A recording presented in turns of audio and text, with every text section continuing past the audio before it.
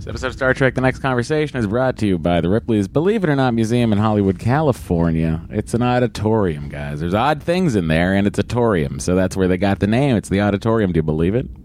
I don't know. That's sort of what you do there. You look at things that are amazing and go, I guess I believe that. Or do I? Guess what? If you want to go, but you don't want to pay 2 full-price tickets, this podcast is here to help, because you can take part in the buy one, get one after 5:30 p.m. entry just by mentioning this very podcast. That's right. 2 people after 5:30 p.m. can get into the Ripley's Believe It or Not Auditorium in Hollywood, California for the low, low price of only $20. I mean, that's less than 2 movie tickets. And at the movies, you're just forced to try to believe those things. You know? They don't want you to not believe it. It's the opposite of what they want in a movie. Anyway, go to Ripley's. Tell them we sent you. Buy one, get one after 5:30 p.m. $20. 2 people. A lifetime of memories. I made that part up. You might forget it, but it could be a lifetime of memories. No refunds.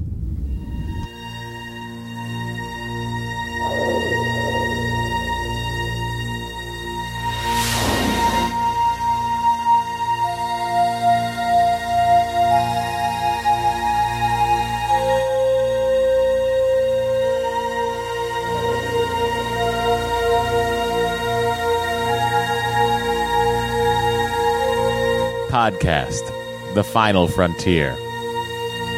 These are the conversations of the friendship Matt Myra and Andrew Secunda. Their continuing mission.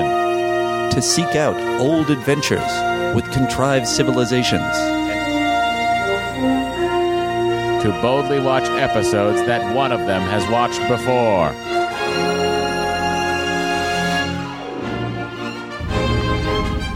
Everybody, welcome to Star Trek The Next Conversation. My name is Matt. My name is Andy. We are into Season 4 of Star Trek The Next Generation. Sure are. It's the 4th of 7 seasons. What? There's 7 of these? We're almost at the halfway point. I gotta say, I'm getting more excited all the time. That Best of Both Worlds really invigorated me. Yeah, I'm getting more excited, too, because we're almost to the halfway point, which means we're almost halfway done. Yeah. Which means that we can stop. Is that what you're looking forward to? Uh-huh.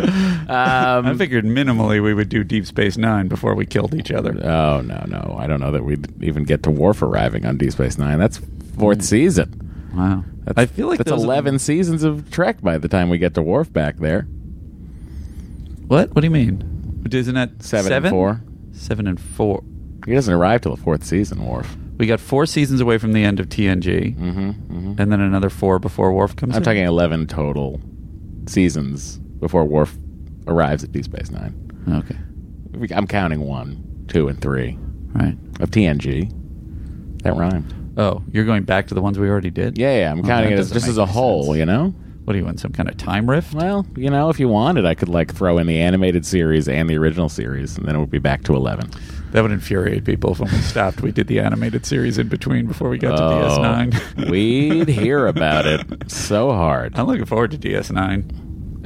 Yeah, it's a good one. That's a lot of people's favorite series. I know, that's a crazy thing. And I know how much sense. I think people love the sort of last. When does it start getting serialized? What season? Of what? Of DS9. When does it start getting serialized? When does it turn into the thing that everyone tells me, you should watch the end of DS9, you especially? Oh, the Dominion War. I mean, I feel like that season, it's seeded throughout, so I would say let's go ahead and have me not say something wrong so we don't get emails back about how wrong I was, because a lot of this stuff's off the top of my head, and sometimes my head works a little differently than everybody out there, guys. But no one understands that. You got to buckle up because the. Right, that's my. You can't say my thing. I know. I took your thing. Secunda. Hey. It sounds like that Secunda is much more in pain than mine is. Mine is usually one of victory. Yeah. I was just going to say because got a lot of. Well, I don't know. We'll get to the Hales. I'll talk about it then. Whatever the case, Matt, would you have them watch this episode of The Next Generation Family? Yeah, I mean, it's a sort of. I think my answer is going to be yes from here on out. Always? No, that's actually crazy. Silly. I wouldn't do that to you guys. No one wants to watch a fistful of data again. So yeah, watch this one, especially if you were into Best of Both Worlds 1 and Deuce, because this is really the first instance of them picking up a story in a not necessarily continued. What am I trying to say here? I'm not sure. Like, it's not Best of Both Worlds Part 3, but it is the conclusion of that story, sort of. Right. Not conclusion, but like it's an appendix to the story. Yeah, I saw a lot of people... Prologue, epilogue. I feel like there was some sentiment expressed on my light perusal of the Face group where people were saying they feel like it's a trilogy. Yeah. I buy that, too, in the sense that, like, you know, you look at Star Trek 2, 3, and 4. That's a trilogy, too. 2, 3, and 4. Yeah, I guess that's true. It's all about Spock. Well, it's the Wrath of Khan, and Sure. they don't make it. They go home, then they go look for Spock. Yeah, Then they go back in time to San Francisco. yeah, Then they are awarded a new ship. yeah. It's interesting. Do you think that was a problem? Do you think they should have left it kind of open-ended so it led them into 5, and that was the problem with 5? No, the problem with 5 was they let Shatner do it. That's the only problem with 5. I mean, look, I'm sure a lot of people have a lot of opinions about 5, but my opinion is it's got some fun moments in it, certainly. But do you have any idea if Shatner is on record as admitting that it was bad? I don't. I have never really looked into that. I'm sure people out there have, and they know the answer, and we'll get an email about it. Love to know. In the meantime, guys, why don't we just step into this well-known club wherein the Admirals are. There we go. Go to iTunes, leave a 5-star review, and join the Admirals Club. Matt, Yeah. how do they get into... Well, it's in the song, Andy, but for those who don't process lyrics, all you have to do is leave a 5-star review on Apple Podcasts, and you could be entered into the Admirals Club. Here are a few Admirals this week. From Tish Wheeler. The title of her review is 101001110101001. A binary action for an episode that I gave a very high score to. And her comment is 1001000100011. Wow. See that, everybody? It does not take a ton of effort to be allowed in here.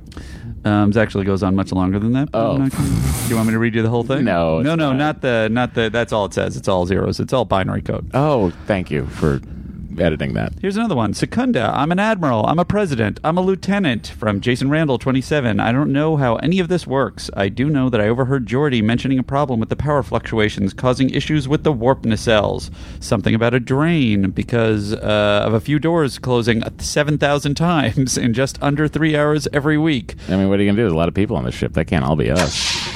That was me. Sorry. And random site-to-site teleports. Teleports? Stop it. Stop with the teleports, people. It's transporting. I stopped listening when I saw the cannolis in the president's circle, but was interrupted by two guys walking around and talking about MVCs or something. Wait a minute. There's a cookie puss? Thanks, Matt and Andy. Also, does it really matter our rank since there's no money or pay raises? Best podcast ever. Oh, sorry, Jason Randall. That is not attributable to you. That's the next one. Jason Randall did not say this was the best podcast ever. Grand Admiral TJ said this was the best podcast ever. Thank you, Grand Admiral TJ. And he also added, "These dicks won't let me in the president's circle." Well, that's really on you. You have all the tools you need. It's true. If you want to join the president's circle, just skip on over to Patreon. Patreon.com/Star Trek TNC. And join either the our lieutenants on board or scoot into the president's circle, get some bonus content for you. It's really just a better spread in there, guys. And a better spread. You're missing out. And with that, Matt, do you want to jump into the President's Circle?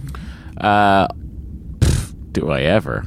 I just forgot the number of different things I need to do for that to happen. Here we go.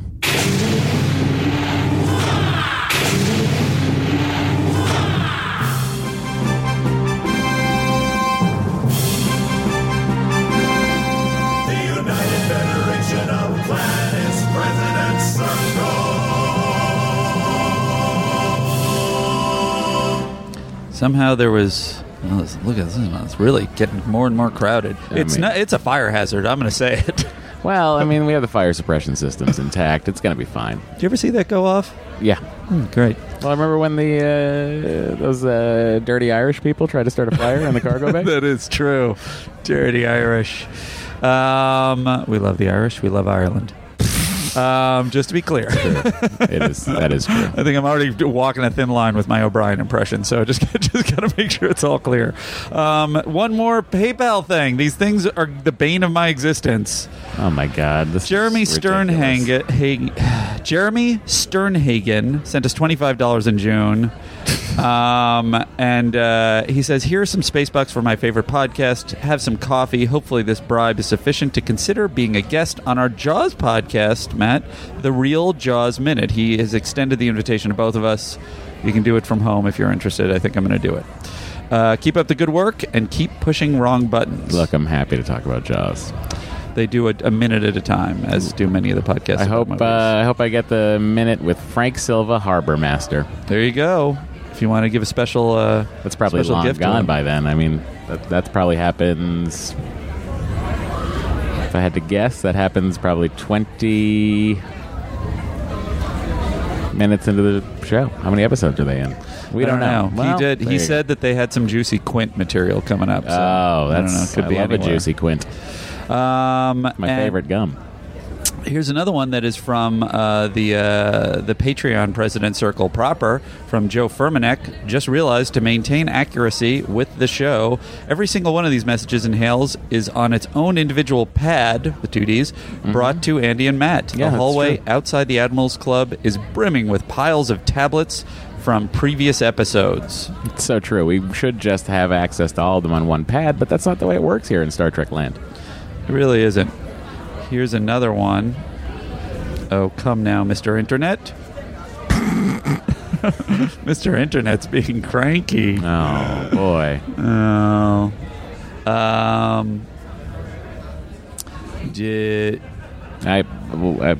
Here's one. Okay. P.S. Another great... How are you having another one that has a P.S.? That's right. You're starting with a PS? All right, just crazy. Just relax. That's not how things work. There's a lot of Is stuff the pad going broken? on over Do there. we need to run it down to ops? I feel like I have permanently have those weird nanobots that Wesley invented in all of my equipment, and that's the problem. Well, try to get them in your blood. Is that what they were supposed to do? Dak Pate says, I have only one thing to say. The higher, the fewer. Because Matt will definitely know what that refers to, and I'd like to see Andy try to understand it. Sounds like it's an alien language being translated by the universal translator in a circumstance where they're trying to connect with another with a race of aliens. And they live in the clouds. So like a Cloud City situation? And there's only so many that survive in the Cloud City situation. Because the higher, the fewer. Oh, God. That all just flooded back to me, what that actually is from, and you are so wrong. And when you do see the episode with the higher, the fewer, you're going to probably want to quit watching Star Trek forever. Oh, really? Yeah. I'm actually kind of excited that there are more terrible episodes ahead. Oh, there's plenty. Season 7 has a ton. I think Matt and I realize that we're at our best when the episodes are amazing or they're terrible. Yeah, middling episodes are hard to We're sort of talk like, yeah, about because they all Star Trek. tried. Everyone tried. Yeah, sure. We are so loud. And I'm going It's to interesting turn that it's down too. Bothering you this week, and Well, it's not bothering it's me. the peaking. I hear us distorting. It's not that it's loud in our ears. I just don't want us to distort. I got you. Whatever the case, I'm I'm done with my. Oh, what? You finished? We're out of the president's circle? We're out of the president's circle. So that was those. Well, we have to go back at the end. Well, yeah, I obviously. know, but who in there? Those essentially you just I read 3 gave people Yes, they're their Christopher Pike Medal of Valor Correct. without telling them. well. I I just sort of ran through it. to be honest with you, You just hand them a medal and walk away? I don't understand. It's Like, a they big got- deal. It's practically like the end of Star Wars. We're putting medals around everyone's neck in here. They got a sub over there, and it just seems like it's got some mortadella on it and a lot of nice things. And Really? I was a little distracted. So funnily, Seems like there's knew you were is that talking about a burrata? sandwich. Is that burrata? It probably is, Andy. I would go over there and just see if you can just grab one. And let's take it out. I think it But we got to hide it when we walk to the Admiral's Club. Oh, God. The door's broken. Jordy! Oh, no. That's also broken. This door shouldn't exist in here. Here we go.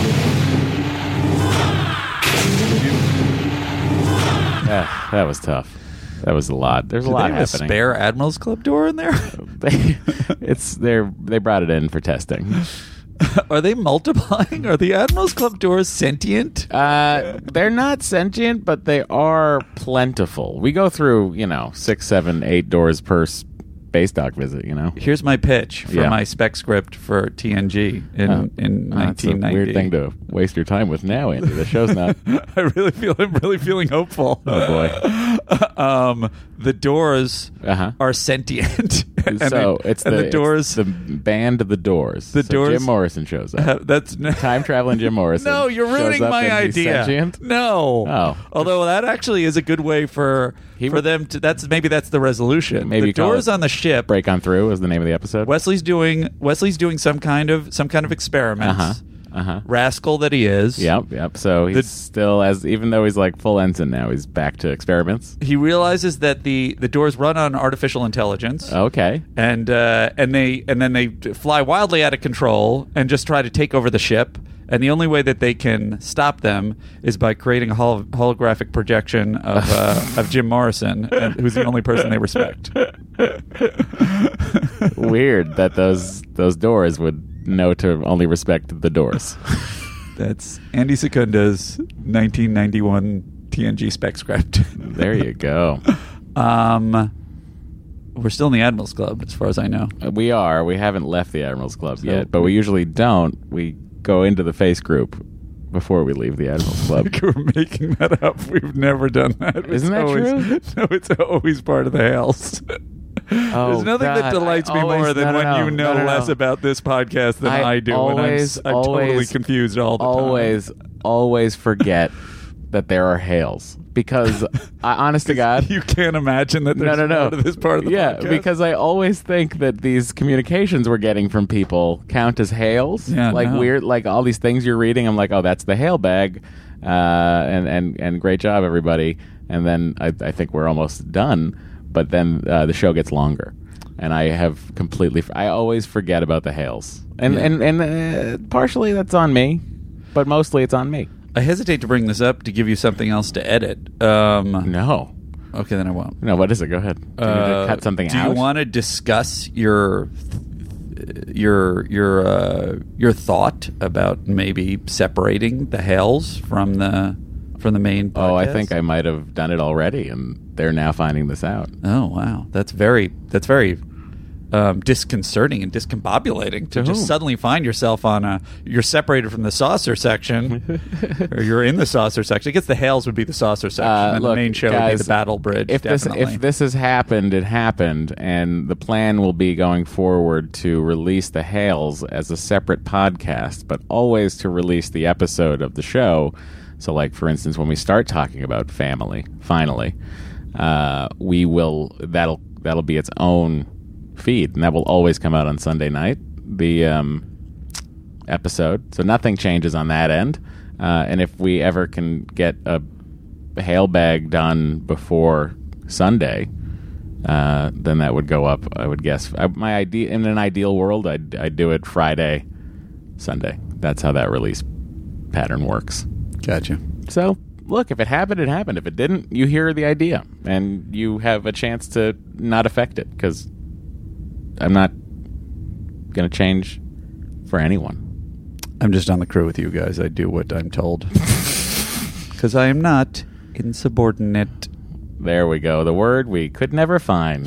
And I'm sure people are going to tell us all about it a number of times. Anyway, I'm sliding around here. That's the Admirals Club. Oh, I think you accidentally stepped out. Do you want to step back in so you can walk through more doors? You know what? Let's give the doors a break. They are causing a power drain for Geordie. Wonderful. Then let's jump into the hails. Captain, we are being hailed. So many angry hails this week. Just most of them, I think, in fairness, a lot of them were directed at both of us, and I think in fairness, when I really start to pull it apart, it's really just me that they were responding to.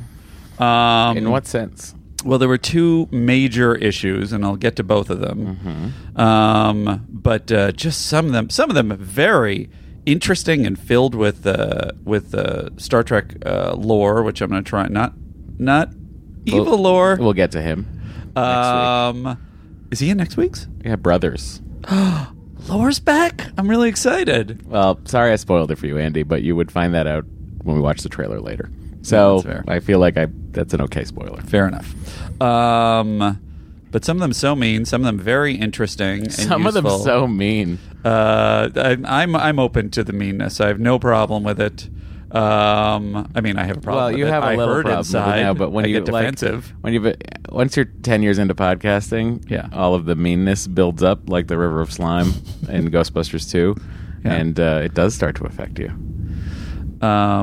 here's a hot take. I hope you can. Start Ghostbusters 2, the best Ghostbusters. No, I'm just kidding. There's no way that's the best Ghostbusters. The hottest take ever. It's not a good movie. It's the second best Ghostbusters. I didn't see the remake.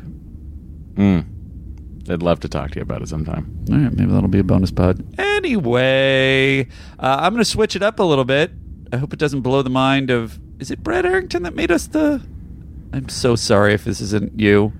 I think so. Made right? us the list? He did the MVCs for us. Yes. And I believe he generated that list, yeah. Well, this is going to melt your brain, but I'm doing Prime Corrective first, just because it feels right. Time for a retrospective, 'cause truth is our objective. It's a Prime Corrective, 'cause Matt and Andy got it wrong.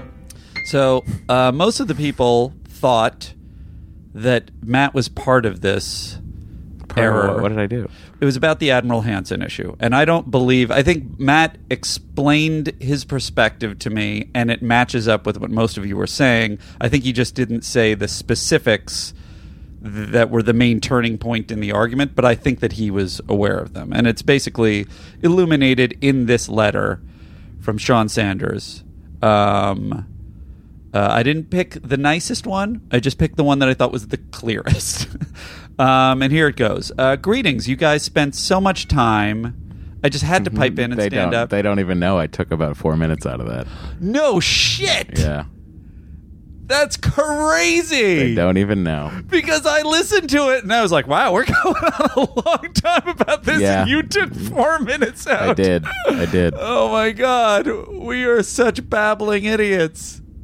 That's amazing. I think a lot of it also is, guys, we have the loops we get into in our own brains, and then Matt and I feed on each other's loops, so we will debate something back and forth like 4 times when we've already covered all of our points. So Yeah. What are you gonna do? I mean, it's part of the no charm of this podcast, or charm if you like it. anyway, with the Admiral Hansen thing, we were going back and forth, and sort of I was really... I don't even remember what the Admiral Hansen thing was. What were you talking about? He basically says...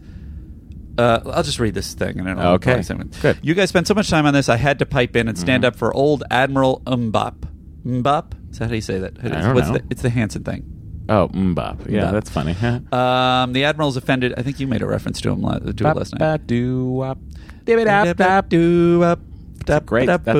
That's a great pop song.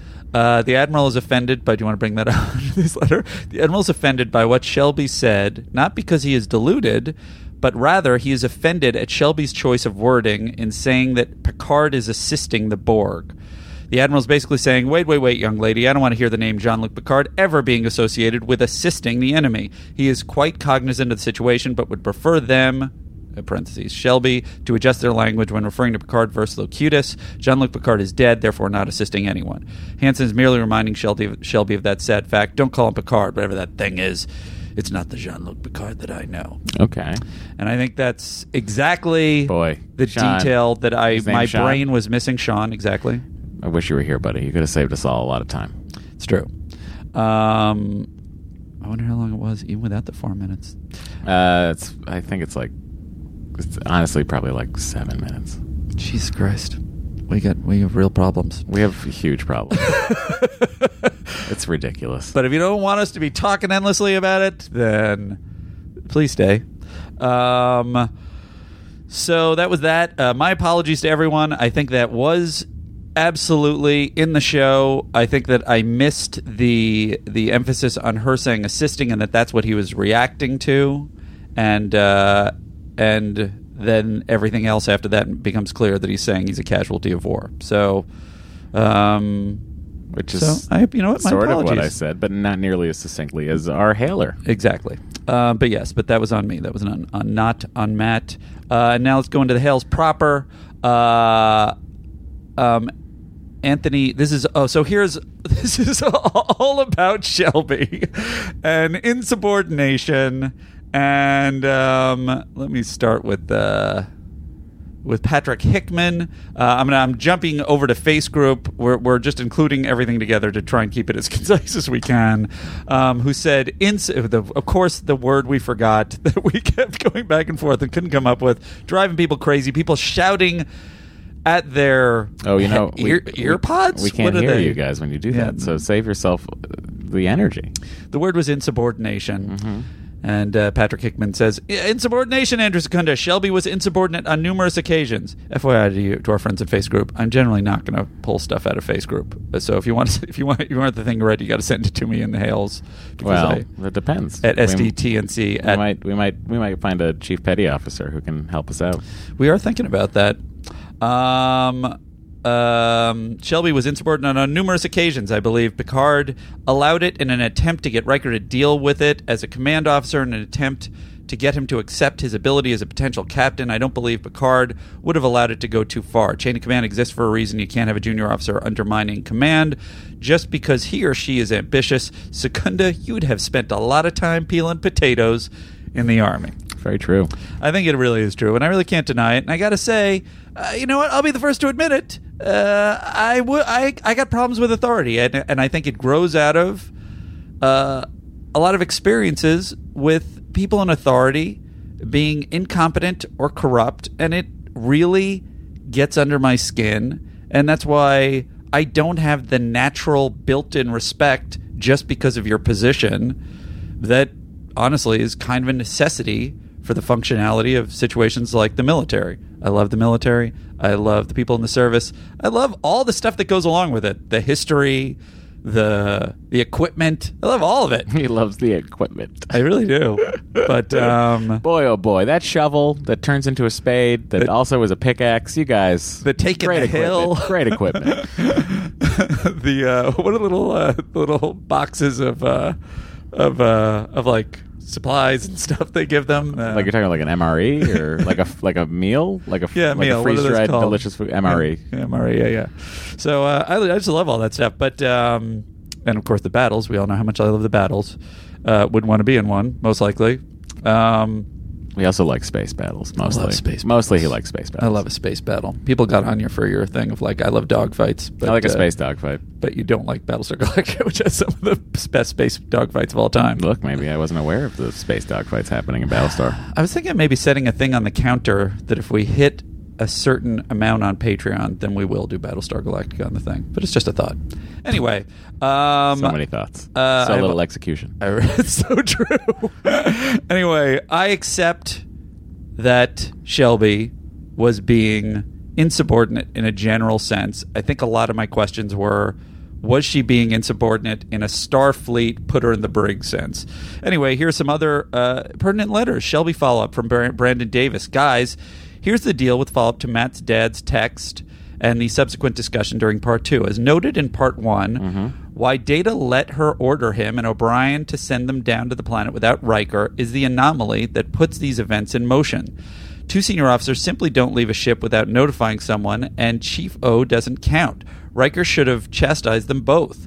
Data is third in the chain of command. He knows better. Why he let Shelby order him to leave without them is the missing scene. That's actually a great... I think I brought that up.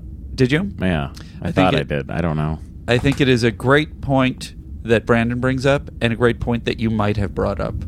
So, pseudo kudos to you and kudos I think to Data Brandon. just probably assumed that no one would do that. Why would a human do that? Yeah, why would you not tell Commander Riker? 2, it also would have been a funny scene if he's like, have you alerted Commander Riker? Yes. Oh, all right. Well, I'm not capable of questioning that. So, 2, with Shelby going to Picard, we can infer that because a lot of people said both of these things, that because she works with an admiral, she is comfortable going to a captain. She is accustomed to dealing with high-ranking officers.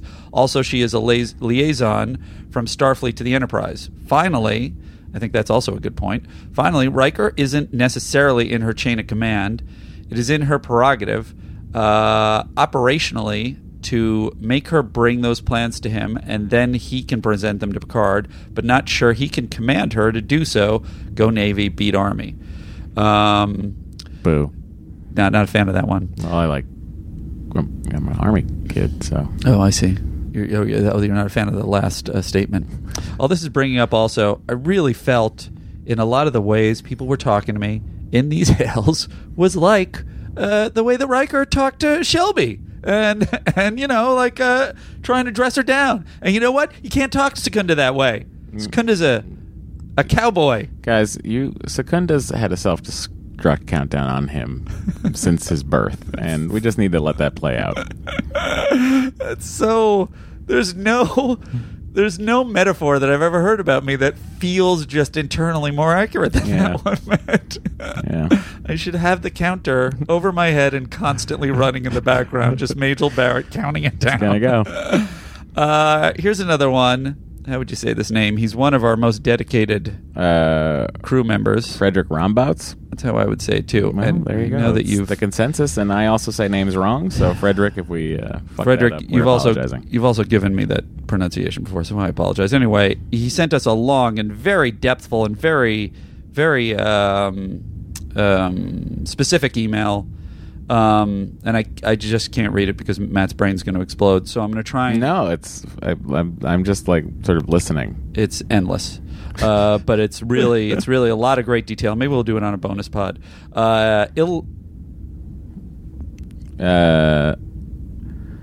Military protocols. Sure. I accidentally cut that. Well, no wonder you couldn't pronounce that word. It's not a word. I was trying to pronounce his name. Shelby's end run around Military Riker. without an M. Here's a Navy officer's take on Shelby's end run around Riker. Yeah. No doubt one of many you'll receive. Oh boy, had boy.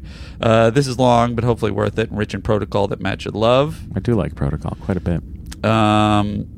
Stuff about the open door policy. I'm just going to cut to the end because he quotes Army command policy. I love it. Let's hear that. Soldiers are responsible to ensure that the commander is made aware of the problems that affect discipline, morale, and mission effectiveness. And an open door policy allows members of the command to present facts, concerns, and problems of a personal and professional nature or other issues that the soldier has been unable to resolve. The timing, conduct, and specific procedures of the open door policy are determined by the commander. Mm-hmm. He or she is responsible for ensuring that soldiers are aware of the commander's open policy. Mm-hmm. So basically, I think a lot of his stuff is... It's like Picard's discretion. Right. And so that is why when she goes to Picard is not dressing her down. A lot of people, I think including Mr. Hickman, has basically pointed out that they felt, and a lot of people sort of felt like, well, we don't see what happens before we came into that scene. He might have been saying, you shouldn't have come to me and stuff. I don't feel like that's anywhere in the tone of the scene. But whatever the case, there's another part of it.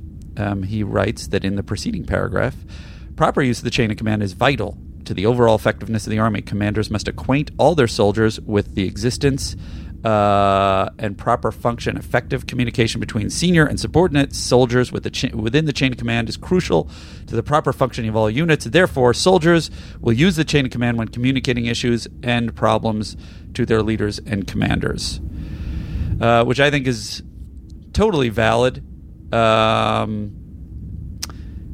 Here's another one, chain of command from Jeff. Hey guys, listening to the new, and I thought this was a really good point, and a couple of people wrote about this. Jeff was the first. Hey guys, listening to the new episode and the episode discussion of chain of command, check out the episode with Mendon again. You remember this? He breaks the chain of command, and he's one of the Face Vape brothers. Yeah. That's a good name for some show. He breaks the chain of command, and Picard tells him Enterprise employs a chain of command structure. I think Matt is right that she broke protocol, at least on the Enterprise. Love the show, and these discussions make me learn a bit more about the universe. So there's that. I love that our rambling, not really having any facts, causes some of our listeners to seek those facts out and then report them back to us. It's very nice. And all of it illuminating. And I apologize for enraging so many people with my mutinous ways. Well, look, it enraged me also. But you know what? But not enough to keep it in fully intact in the full 4 minutes. The only thing I'm just going to leave you guys with is with this thought. Okay, she was insubordinate. But you know what? We're basing most of our emotional reaction to this on the fact that we know that Riker is a decent, clear-thinking individual. Mm-hmm. And Shelby is this outsider coming in, this interloper. And so we're like, hey, who are you to come in and go over the head of our friend Riker? Well, she doesn't know that. She's coming in. She doesn't know if this guy makes good decisions. Well, think about if we were serving on board the Enterprise. We'd feel the same way I did last week. You know what I mean? Like, we've served with Riker. We know Riker to be a good commander. We do. I'm saying Shelby doesn't. I'm saying if we were on the crew. Right? Yeah. I feel like if I was on the crew, I'd be like, Jesus Christ, this Shelby's a little much, don't you think? Thank God she told us to modulate phasers, but come on. Well, I guess this is what I'm saying. I feel like Shelby, from her perspective, the universe is on the line. It's too important. It's not even just a regular situation. Perspective. I think everybody I find says it very selfish. I think that she is ambitious, and of course, my opinion is there's ambition and there's selfishness, and I think there's a little too much selfishness. That's where we part ways. I feel like that she's ambitious, but she also has really valid points that she's making. And she feels, and that is what's driving her. I think more than the ambition. By the way, yes. Had she not brought that saucer separation thing up to the captain, he wouldn't have known about it, and they could have used it as an accurate defense against the Borg. Well, according to Riker, he brings all of her suggestions. Maybe not that one because it was so stupid. All right. Okay. There's one last hail. And then we'll get out of this. This has nothing to do with any of the other stuff. It's from Thomas Gill. He says LeVar / LaForge. Oh, I never noticed that before. In Best of Both Worlds Part 2. If you notice in Best of Both Worlds Part 2, you never actually see Geordi interacting directly with the other crew. It is always shot from behind if he is in the scene, like in the observation lounge or engineering. This is because LeVar was not available when they shot the scene due to illness. He was added in post with some Unit B pickups later on. When we see him from behind, it's his stunt double, body double. This is also why they didn't change the camera. Do you remember when I was talking about, they have that weird shot of Worf from the side? Mm-hmm. This is why they didn't change the camera to shoot Worf in the observation lounge, because LeVar isn't there, and then they inserted LeVar's exchange later. Also, if the episode was... I would say it was almost seamless, but we did notice. Yes. If the episode is slightly... But you also noticed Worf is in the scene, and the later scene, and has no lines. I think it was this episode. Yeah. Was slightly restructured to use O'Brien when Locutus is taken at Data's lab instead of Geordi to cover the fact that LeVar wasn't available. Oh, was a weird scene. I said that. I said that would normally be Geordi. Yeah. But I also enjoyed that because we were using everybody. Yeah, I liked it. O'Brien had some nice turns of the cards over time. Necessity, is the mother of invention. Thomas Gill, I know way too much about Star Trek, and he says, you may wish to watch some of SF Debris reviews of Star Trek. They're fun, and it's where I learned this. Do you know that? No. Well, there you go. I may wish to. Matt, Yeah, Andy. you'll be happy to know I don't believe you. that is the end of the hills. Trading frequencies closed, sir. 37 minutes. It was Best of Both Worlds Part 2. I don't know what to tell you. Oh, they're routinely well over 30 minutes. Sometimes 50. Well, that was pretty tight given that. Yeah. Given all the fire I was under from you people. Andy, if you can't take the heat, move to Alaska. I know this is the wrong time, Matt, but I feel like I've earned the position as your number one for all of my insubordinate behavior. Oh, Andy, I assumed we rank the same. I don't think that's the perspective of our crew, Matt. I think it is very pretty firmly established that I think you were thought of as a superior officer, which is reasonable to me. But that's why I don't want to be. You know what? Like Khan, I don't want to. I'd rather rule in hell than serve in heaven. Yeah. I want to be Secundus a Borg or Q or one of those people. Q or one of those people. Andy, thanks so much for closing out the hail bag as you routinely do. It's, I suppose, time to discuss family. That's right. Fine, I don't care. All right, Andy, it's time to talk about family, which is production number 178, aired the week of October 1st, 1990. Oh, my God. We included the face group portion. In the other portion. Okay, thank you. However, I didn't say where they can contact everybody. Well, tell them right now, Andy. You always do this to me. You always act like you're going to stop tape, and then you don't stop tape, and then I look like a jackass. Wait, what do you mean? I did stop tape. But then now we're rolling, and I figured you would stop tape again, and we would begin again, so that we wouldn't have all this nonsense in it. People come for the nonsense. I think they only come with. I feel like they come for 70% of the Here's what they do. nonsense, and then we give them a bonus 30% that they do not want. They come for the Star Trek, and they stay for the nonsense. Which, by the way, might be our new slogan. Come for the Star Trek, stay for the nonsense. If you would like to send us a voice hail, I apologize, didn't have any room for them this week. Please call us or send out a voice hail to really gave up on that one. 816 Trek TNC. 816 Trek TNC. Our Instagram and our Twitter is at Star Trek TNC. The gentleman across from me is at Matt Myra. My Instagram is at Andrew Secunda. My Twitter is at Secunda. For direct hails, send them to sttncpod@gmail.com. And our Patreon for an additional 30 to 50% nonsense. That's 100% nonsense over there. That's 100% nonsense.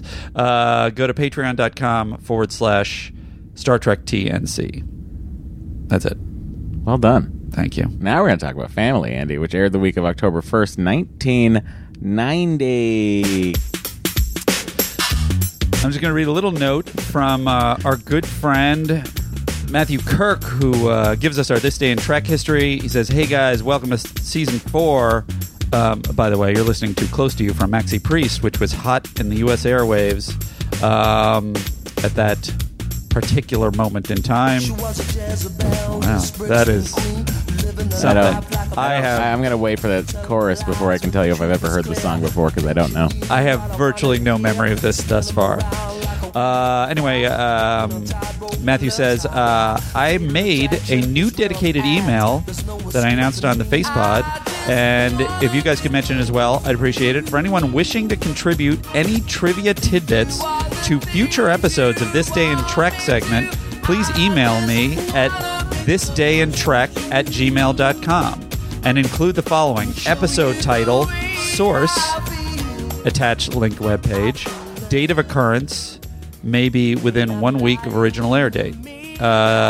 This Day in Trek is typically prepared 2 to 3 episodes ahead of TNC schedule, so submit your trivia early.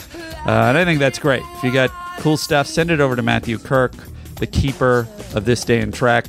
For the week of October 1st, 1990, here we go. Close to You by Maxi Priest. UK audiences, we're still listening to Show Me Heaven by Maria McKee. Message from Nam by Danielle Steele was a bestseller, and Pacific Heights edged out Goodfellas to take the top box office spot. Note from Matthew Kirk, I have absolutely no recollection of this film starring Melanie Griffith, I remember it, Matthew Modine, and Michael Keaton. Do you remember it? No. It was a thing like where I have Michael no memory Keaton, of Matthew Modine's entire career. Well, you must remember Full Metal Jacket. All I know about Matthew Modine is big fan of the LA Sparks WNBA team. Full Metal Jacket, Stranger Things in more recent times. I have not seen Stranger Things. Birdie. But I know Full Metal Jacket. Birdie, I do not know. Vision Quest, young Matthew Modine. Nope. Married to the Mob with Michelle Pfeiffer. You're a real Modine head, huh? I'm a total mode head. I actually dressed as his character from one Halloween. I dressed as I don't know if his character has a name. It must. As basically the girl's horrible scientist surrogate father in Stranger Things. And then carried at the end of it, he's carrying her around, and so I made up to help me carrying her around for the penultimate climax of that show. And my most not recognized costume of all time on Halloween. Andy, you can't win them all, you know. However, I put it on my Instagram, and Matthew Modine, well, you can't say tweeted, whatever, messaged me. It was really nice. Well, that must have been a big deal for a modehead like you. We're giving him just at least 25% more nonsense today. Tim Berners-Lee began work on what would eventually be known as the World Wide Web. That's interesting. The original homepage and historically the first website ever created can still be found at... Oh, gosh, there's a link. Sorry, Huge I'm not going to read it all. We're not going to read. Ugandan forces invaded Rwanda, which enlarged the conflict between the Hutus and...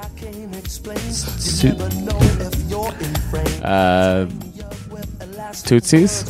Sure. Into the Rwandan Civil War. I apologize for not knowing those pronunciations. West and East Germany were officially reunited and recognized. Time magazine's cover featured an oddly covered portrait with the caption, David Lynch, the wild at heart genius behind Twin Peaks. David Lynch. What a talent. That last part is mine. Matthew Kirk editorializing. No, David Lynch. No, that's me. I know. That's like the idea of it is very funny to me.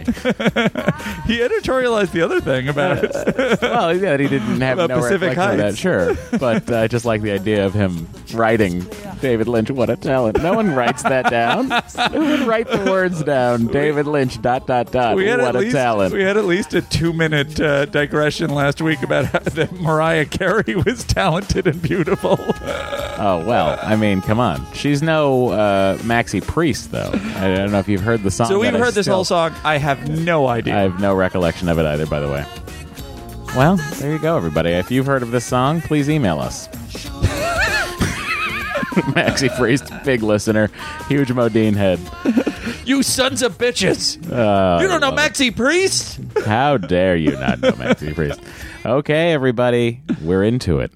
This is Stardate 44012.3. This is directed by Les Landau, written by Ronald D. Moore.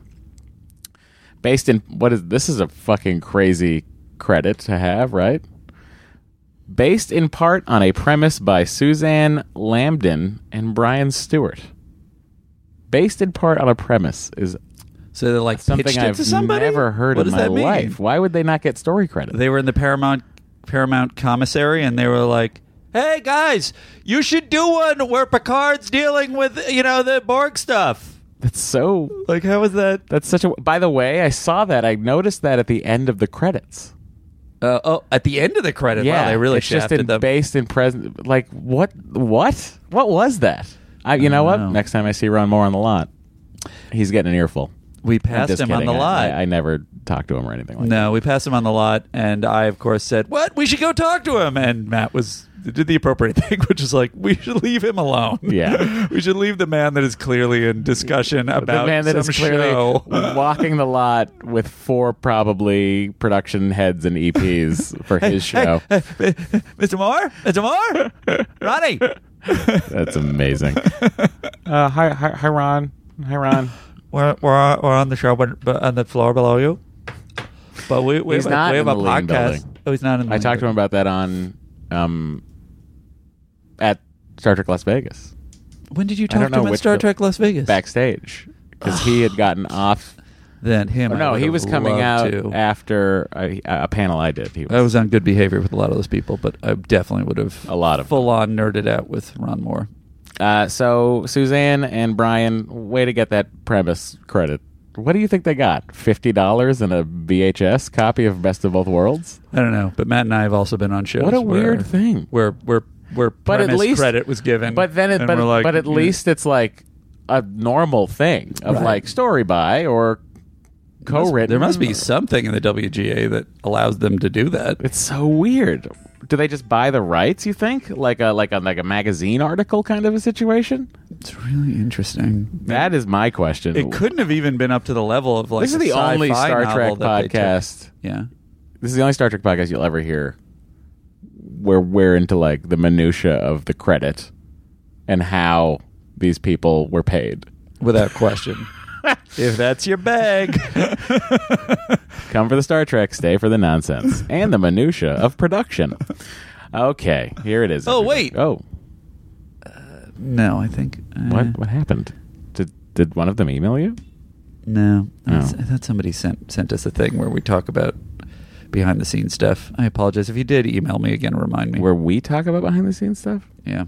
Who? You and I? Somebody sent us a jingle for just us going on that kind of digression. Oh, Or maybe I'm imagining it. Maybe you know it what? was something a TV else. production jingle is not Yeah. not the worst thing for this podcast. We do it a lot, but that's why you're here, everybody. We are television writers, and it doesn't say so in the description. Maybe it should. Yeah. You know?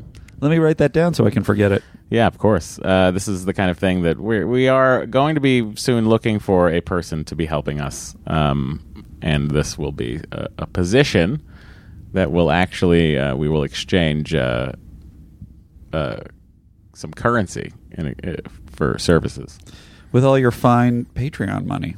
Yeah, really, we're just putting it back into the podcast, guys, in an effort to make it more listenable and somehow less tolerable for me. With that in mind, you realize we've Done even 11 if- minutes on nonsense. and Even we if haven't you started talking about it? split off the saucer section, Yeah. and separated the messages, we still now have wasted their time at the top of the episode discussion section. Yeah. But at least we started talking about it. Wait, what was I writing down? I don't know. You were just saying, put the our description of TV writers in the thing. Oh, sure. Okay, everybody, with the Enterprise in dry dock. This is from Larry Nemechek, Star Trek The Next Generation Companion, Revised Edition. With the Enterprise in dry dock for repairs after the Borg attack, Picard, full of doubts about himself and his abilities, beams down to Earth to visit his family's French vineyards. He has not been home in nearly 20 years, since a falling out with his brother. Meanwhile, Worf's visiting foster parents are saddened at his coldness, but they are comforted by Guinan's reassurances. They let their gruff but grateful son know they support him and always have, and they know he did not deserve his recent discommendation by the Klingons. Dr. Crusher shares the literal ghost of her late husband. No, Larry. No. Literal. He really is leaning on it. He's leaning on his Laryl? mistake. Oh, this is out of control. Now, we're talking about a character who fucks a ghost. So I think when you're talking about ghosts and Dr. Crusher, you need to be more careful with your wording. Hey, ghost fucker spoiler, Matt. It's like, it's not like, well, it's not really a ghost anyway. But it's not, because this is a world, we're in a sci-fi world where you could present him with the haunted, like she found a haunted vase that he had somehow found his way into. Yeah. And here you go, son. This is the literal ghost of your father. I'd watch that. Now he can haunt you. Okay. Of her late husband, Jack, with the son he barely knew, by letting Wes view a stored holotape Jack made just after Wesley's birth. Picard is made welcome by Robert's family and meets his nephew, a youngster whose dream of being in Starfleet echoes Picard's own wishes at that age. To his surprise, the captain finds himself tempted to leave Starfleet to head up a planned continent-raising project on Earth, but his brother, after a fight, reminds Picard that wherever he stays, he must come to terms with the self-doubt and guilt caused by the Borg incident. The captain beams back aboard the Enterprise, which then leaves orbit, having been far more healed than the ship itself. Disagree? Because the ship itself is fixed? Taking Larry, umbrage with Larry Nemeczek Larry, this week. might be your description I have had the most problems with, but overall... Look, he's got a lot of episode descriptions he had to write. You do a fantastic job.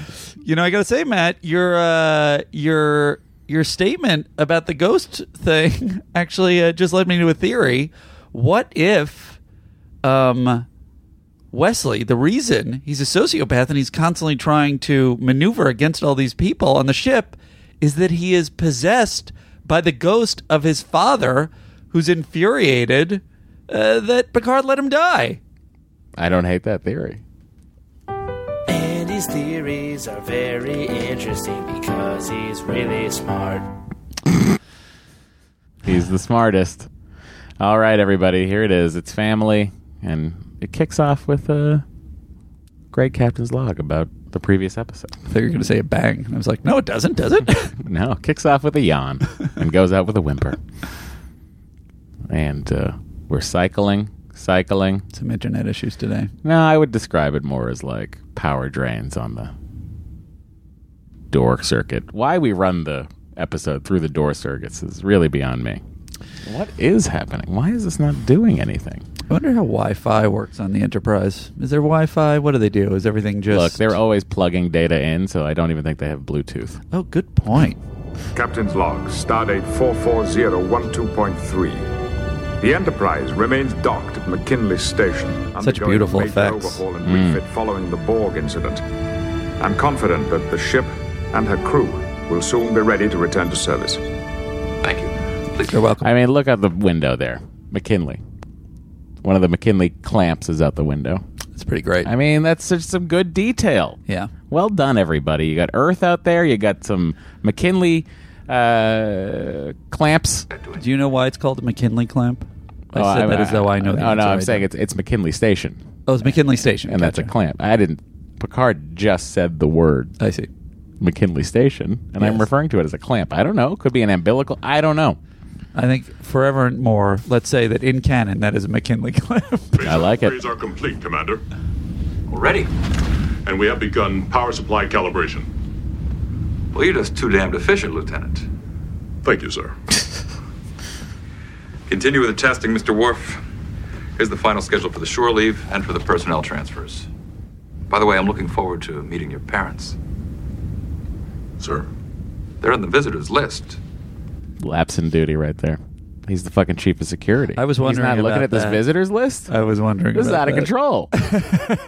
Worf, maybe if you slowed down on the phaser upgrades and maybe paid a little more attention to who's going on and off the ship. I just get so excited when I have to do stuff with the phasers. Yeah, I know, Worf, but you also have a It's responsibility. We distracting. can't just let anyone on here. Oh, but the phasers. I mean, this is ridiculous. Look at this list. Your parents are on here. My dad's on here. We all know how that went. Honestly, sometimes when I'm on the night shift, I just fire the phasers into space. Worf, you do realize that just continues out into space. You could be killing... No, I don't understand the science of it. I just shoot them. You didn't know? Do you think it dissipates? a good Turn to question. Andy like he's gonna have a fucking answer. I've never felt more Well, like I mean, look, like they I had have a dunce cap on my head the second you turned around. And It asked must, me. though, right? Because they have an effective phaser range, right? Light doesn't dissipate, does it? Well, phaser is not light; it's energy. Then why does it make the big beam? That's just the color of the energy. Is that valid? Is that amber is the color of my energy? is that Whoa. reality or is that space TV bullshit? Hang on. Are you asking me what phasers really look like? I'm asking if you shot a burst of energy at someone, would you be able to see it? Seems like you wouldn't. What burst of energy? And like an optic blast from Cyclops? Yeah, it's going to be ruby red, buddy. Optic blast, I always read as actual light. Some version of light. I see. Okay. All right. You can read it like that. This is for marveling with Matt and Andy in our Patreon podcast. Oh, but does that mean we have to include Fox's marveling universe? I think we're going to at some point. It is inappropriate for a Klingon to receive family while on duty. As humans, my parents do not understand. Well, I'm not sure that I would either, Worf. Since this isn't a Klingon ship. If you don't want to see your parents, that's your business.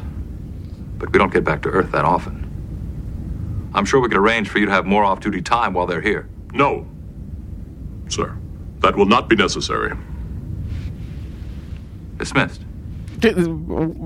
Riker's too confused by this.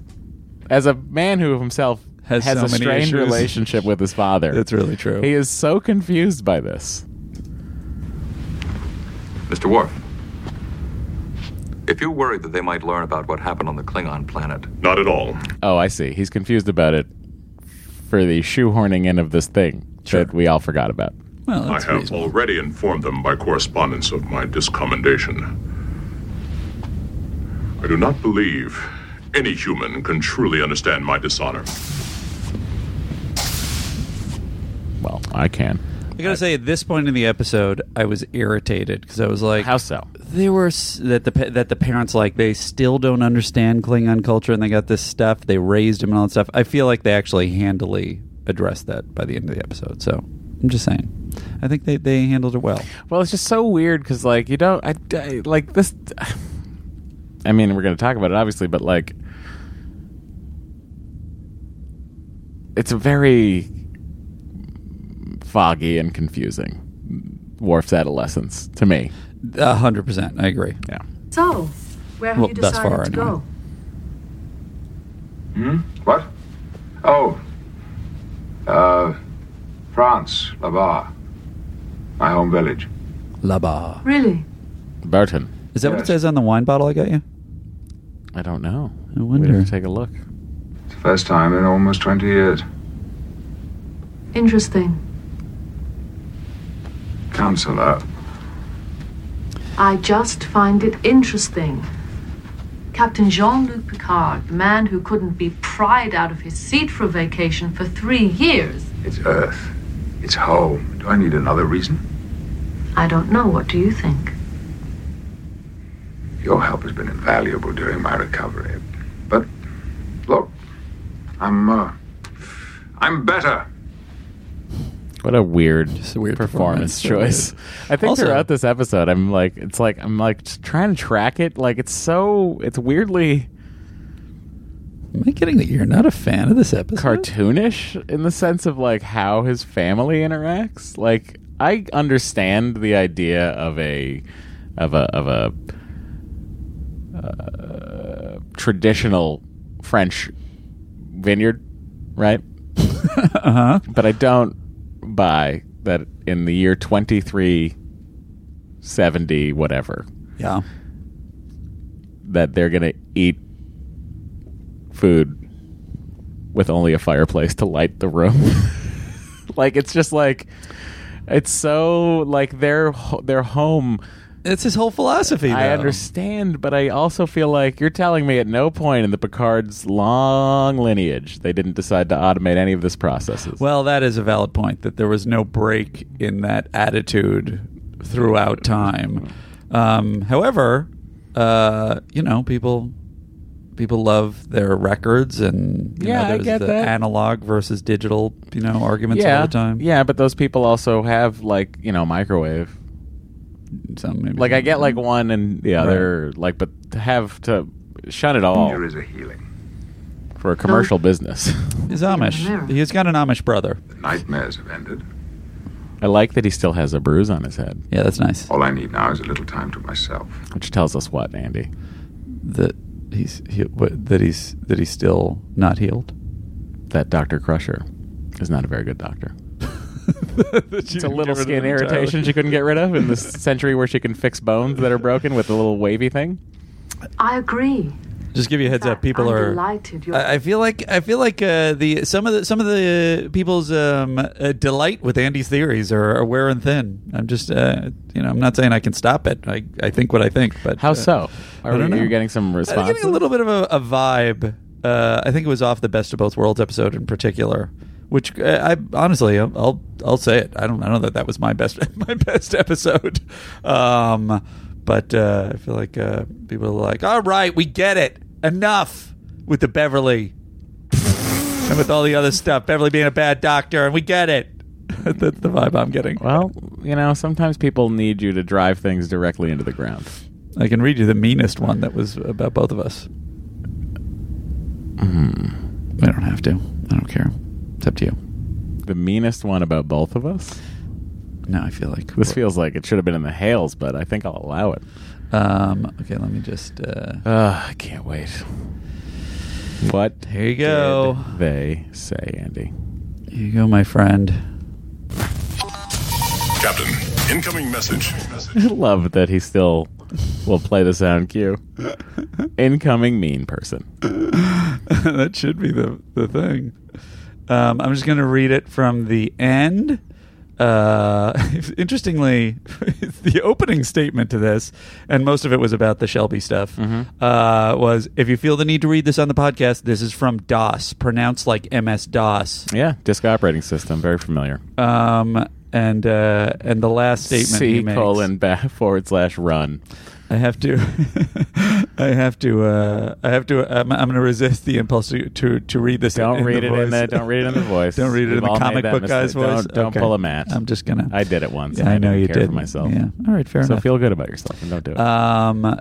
Two men who confusedly raise the question, is virus a disease, and didn't immediately know the answer, and who don't implicitly understand that all androids and robots, but not all robots, all androids are robots, but not all robots are androids, are completely unqualified to judge the writing of a medical or engineering challenge or character. Pulaski was written as being stubbornly bigoted, and Crusher not being able to cure a disease that they've only just discovered is not a fault in her fictional character's fictional skills. That's the meanest. It's not the meanest. It's one of them. That was fine. I knew Who you were gonna- cares? Why did I even No. do that? I mean that in the sense that, like, I'm on your side, Andy. Let me say that. And second of all, to this guy, we're sitcom writers. That's what we do. Like, we didn't go to school for anything but. Like, I don't know what you want from us. I didn't even I don't go to know school how for much sitcom writing. I don't know how much, I'm not even an expert at sitcom writing. My But job. Didn't you go to film school? I did, but that's not sitcom writing. Well, it's also not biology. for the cinema, yes, I'm an expert, obviously. And also, like, when didn't we know the difference between an android and a robot? I don't know. That was one of the first things that lengthy discussions I got into when I got to the Goldberg's writers' room. I think there was also a vibe on in Was Facebook. whether or not Kit was a Android was or a robot. Or remember robot the big list that we made? Yeah, we made on a the huge B, list, in the B room, which I don't stand by. I do. Anyway, yes, a cyborg, robot, android was our discussion. Yeah. We decided that obviously Kit is a robot. I disagree with that. What do you think he is? I guess he's not an android. Well, no, because he's not at all human. He's AI. AI was also on the list, and he's AI. Was AI on the list? If that's correct, sure, he has artificial I intelligence. think it's a robot with AI. Yeah. Anyway, what is this guy's... Well, what I was saying is, like, look, our brains don't work like everybody else's brains. So... They're broken? Yeah, for sure. We're damaged people. We both got into comedy as a defense mechanism for our shitty lives. We were just like, I'm going to go make people laugh. That'll teach them. For me, it was a calling. A disease or a virus? I don't know what the fuck he's talking about. What is it? Which think that's his episode was it? point. What episode is that in reference to? I guess is my question. I don't know. It was all about Best of Both Worlds, so I assume that it was some comment with us hammering, which honestly I feel like a lot of other people were sort of ticked off. You know what I think it is? No. I don't know what you think it is. I think that I don't know what to say. I think that it's people are delighted when we're delighted, and when we're delighted with the great episodes, and then when we get to the parts of the episodes that they're delighted with, and then we keep being ourselves, which is inevitable, being critical and picking stuff apart and looking at it from all sides. I think they start to be like, all right. But guys, look, this is what we do. We're trying to fill the time here. If we wanted to just sit and go, this is actually a really great episode, yeah, I agree. Let's give it a 10. Done. It's one of the best episodes ever. Everybody should watch it, and then the podcast is over. So, like, we do have to, at some point, entertain people. This is a very minor segment of the hell bag, and you can look on the face group yourself of the discussion. It was just something I thought I would bring up. Well, Andy, I agree with your theory. I don't think she's a great doctor. Thank you, Matt. And I like Pulaski because she was a bigot, hated androids, or whatever the hell her fucking thing was. But she also was an interesting conflict to introduce into the characters that all got along too much. Yeah, my issue is not that she was presented as bigoted. I think that is generally the problem, or the issue that is brought up with Pulaski from fans. Go watch how fucking crazy McCoy is. My issue is how... Yeah, that's true. My issue is how that plot plays out, and that it doesn't seem to ever be given any character grounding. Like, why she feels that way about Data and the way that it plays out in her interaction with him. It feels a little sloppy, that's all. She's just a jackass to him. Yeah. She's antagonizing him for no real reason. And that's what the problem is. It's but not maybe, that she's bigoted. Ready? She was raised by an android maid. Not nearly as advanced as Data. But she never got along with that android maid. Yeah. So she hates androids. Just rereading this. Is not a fault in her fictional character's fictional skills. Is he... I'm not sure if he's upset that we're... harping so much on fictional people? I don't know. That would be a weird critique if that's what he's saying. I think that he's upset with us for existing. And you know what, sir? Right back at you. We are really giving you your nonsense worth today, guys. The choice of where you're going could stand some scrutiny. If you wish to believe my going home is a direct result of being held captive by the Borg, be my guest. Is that what you believe? I hate it when you do that. I have two things. Yeah. One thing is, does Picard almost universally, when he's not in uniform, wear a pirate-themed shirt where it shows a lot of chest? I think that is the quote-unquote style of the time. That's the style of the time. Yeah. You'll notice everyone on Earth is swashbuckling. So odd. And then the other thing is, what's her malfunction here, Matt? Like, what does she want? I don't understand what she's getting at. She's really picking at him. Oh, I think that she's being... Actually, I think this is her being a very good therapist.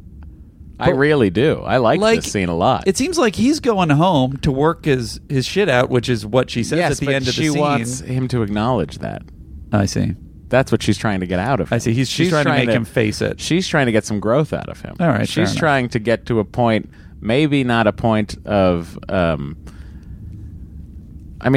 for what we assume has been a long time, they've been docked, getting repaired. And she has, I'm assuming, had sessions with him daily. Right. To help with this thing. He's broken. Yeah. And I think she's just trying to coax... I honestly think this might be the best written Troy scene so far as a therapist. I think that's valid. I mean... You don't. You didn't like it a second ago. Now you like it? Your points about this are valid. My point is, she's a better doctor than Beverly.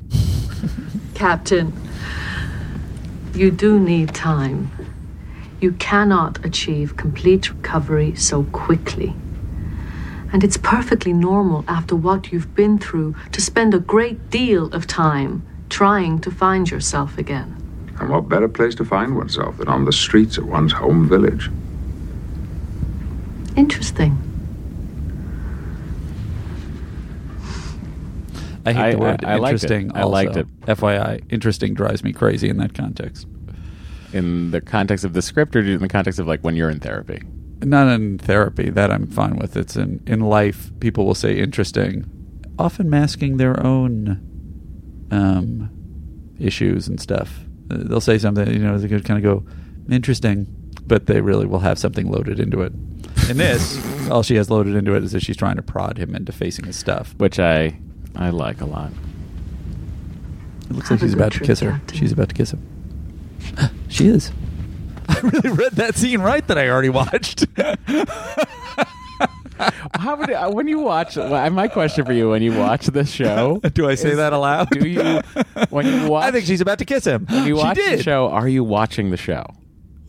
This is a bunch of crap. No, it's like a literal question for you. Is like, do you like do other stuff, or what do you do? I take notes. Okay, so like you could be typing and miss like be Possibly, looking down. yes. Yeah. All right. That's my question. You are so interesting right now. Hate you.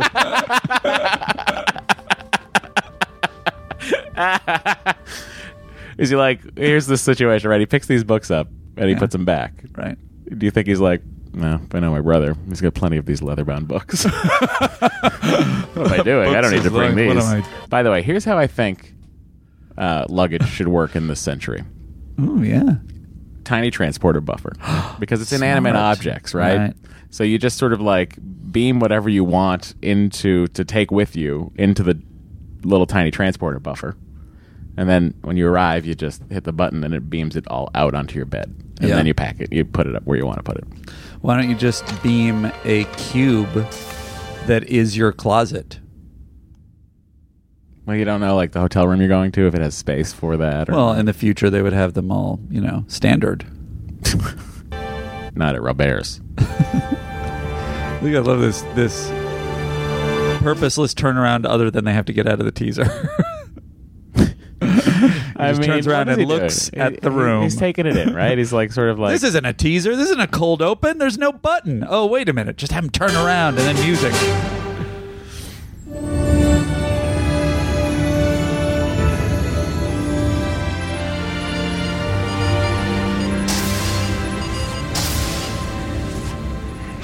They still have not signaled. No, sir. My mother is never on time. It is so human of her. Well, you know women. So, a funny line there would have been, she's not a woman. She's my mother. That would have been a funny Worf line. sure. Maybe not. All right, look. It doesn't even have, we don't have to make it a table with that. I was wondering what's like that's sort of It's a weird downbeat. It's a weird downbeat for the future. Women are always late. That's the Conan of the 24th century. I mean, maybe. If Or it is there like was there a future virus that infected the entire female population a and made virus them or a always late? disease, dude? Figure it Oh, out. you're right. I blew it. Forward to this. I wish they would come so it would begin and end sooner. I know what you mean, Lieutenant. Unlikely. Last time my old man was on board, I found him chasing Nurse Stanton around a bio bed in What sick the bed. F is this? I'm not concerned about my father chasing nurses. But it's always something with parents, isn't it? Enterprise, this is Earth Station Babrusk. 2 to transport aboard. Energizing. I don't hear a lot of accents other than The accents we're about to hear. the accents we're about Patrick to hear. Stewart's accent. Oh, you're and right. Chief O'Brien's accent. Anyone else? Because those are the only ones that I was thinking of. I feel like there were more accents in Marina the old Sirtis. show. What? Yeah. What accent is that though? Beta Z. That's her accent. That's what she tried to do. And as we have discussed with her, I think you're digging to go to Marina. Is there anybody else? There's You everybody think else. I'm digging to go to one of the main characters of the show? No, you're digging because that's not a real accent. By her own admission, it's all like a crazy thing that never adds up because but she's neither British. looks on our. So it's an accent. Then you have Bashir. Like if you go into the next series, I mean, there's accents everywhere. All right. Well, I'm watching this one. I don't know about the other ones. You're watching a scene where there's one of the characters has an accent you often try to do, and you're saying there aren't any accents. For the record, I don't. I'm not legitimately trying to do an O'Brien accent. Father! You look good, son. Maybe.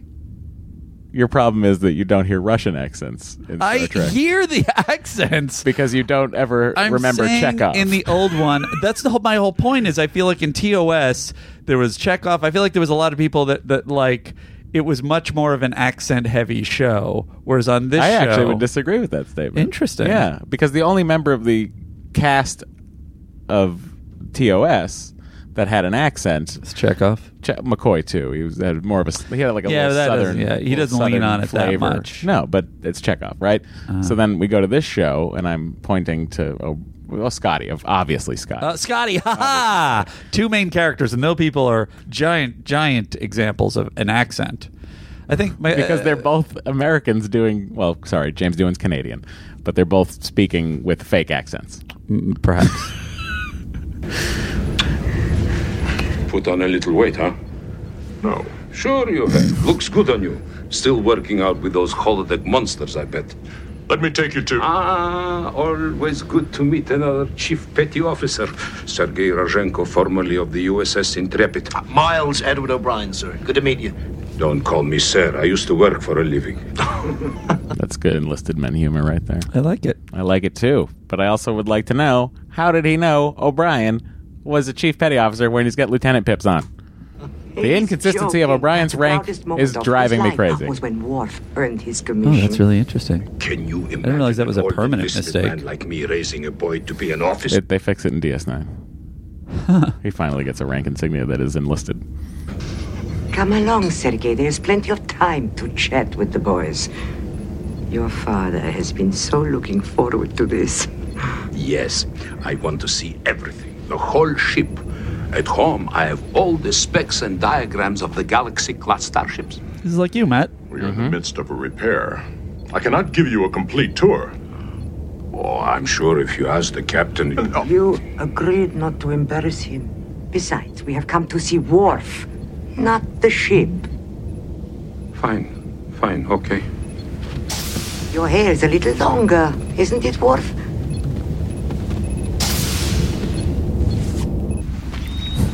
O'Brien's I wish delighted. O'Brien just went assholes. And you're like, what is that all about? I was out in the hall and I heard something. Did you say one other thing? No, I didn't. Oh. I sneezed. Interesting. I said achoo. All right. I'm sure you misunderstood. No, I didn't. He said so. Well, Robert and I, we... Perhaps it's time to change all that. You know, you don't seem so arrow.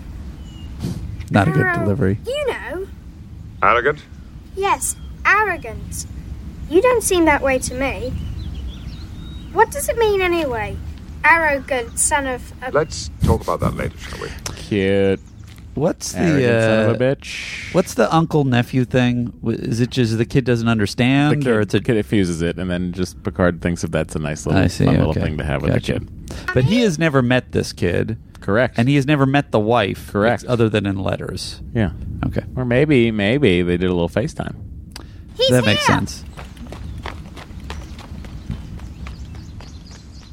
Mommy! Do you think this is just like this set this not set, but this location right here? This feels like it's like just a house in Hancock Park, doesn't it? Ooh, we should find out where that is and go there. I bet we could if one of us He's here! Ever did anything? was Googling. All right, I'll Google it. I'm not your assistant. Well, no, but I'm playing the thing. All right, I'm fine. doing this. You do that. Well, I have trouble Oh, boy. focusing, as you may have noticed at I some have point in the noticed that. 75 episodes. We need to bring in a third person, like a wow. producer. He's full of juice today. With let's bring people in. Just someone who can be like Googling. We can bring in a Because producer. we have such crazy thoughts all the time. Sure. I mean, you guys ready to let all of the chaos go? Let us know. It is so good to finally meet you. For me, too. How are you feeling? Oh, I'm fine. Well, I had Chief O'Brien beam the scar off my head. Robert and I... Was it gone? I was thinking, I might be imposing. I could very easily stay in the village. I wouldn't hear of it. It's your home and it will always be your home. Thank you. I'm taking the deed. Good day. What? No. Do things look that different? Oh, no. In fact, it's amazing how little it has changed. Everything is exactly as I remember it. Then we go meet his brother, who is just such a weird character. You arrived at last. Welcome home, Captain. Hello, Robert. You've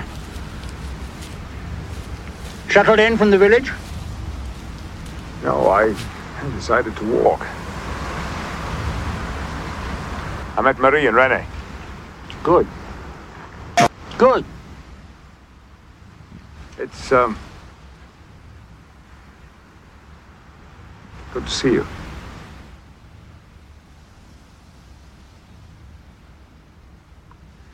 You tired? No. I'll make yourself at home. You know where everything is. You generally eat about 8. I must try and cure this poor, sick vine. It's very late for someone who spends, I'm assuming, from very early morning out in the vineyard to have dinner at 8. That's a really good point. Thank you. That's really what I'm here for. You know you're farming. I know my farm meals. Great. Thank you. That, by the way, his brother played by Jeremy Kemp. You may know him from Top Secret. He was in The Winds of War, Heart to Heart, Vikings. I know him from something big. Prisoner of Zenda, Bridge Too Far. Oh, yeah, he was in Bridge Too Far. Maybe that's it. That must be where you know him from. Blue Max.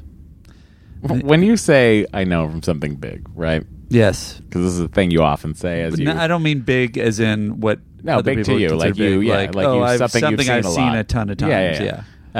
What are you looking for when you're looking down those lists? Take me inside Secunda. I'm looking for the thing that's like, that's the HBO movie that I saw 1 billion times. Okay, so I think that we need to rephrase your thing. From something big. You need to say, I know him from something I've watched a lot. Okay, fair enough. You know what I mean? Just that's because reasonable. my brain is like, wait, what is he in? And I fucking don't know. Yeah. And meanwhile, I don't know that you're looking for an HBO movie of the week you saw a ton.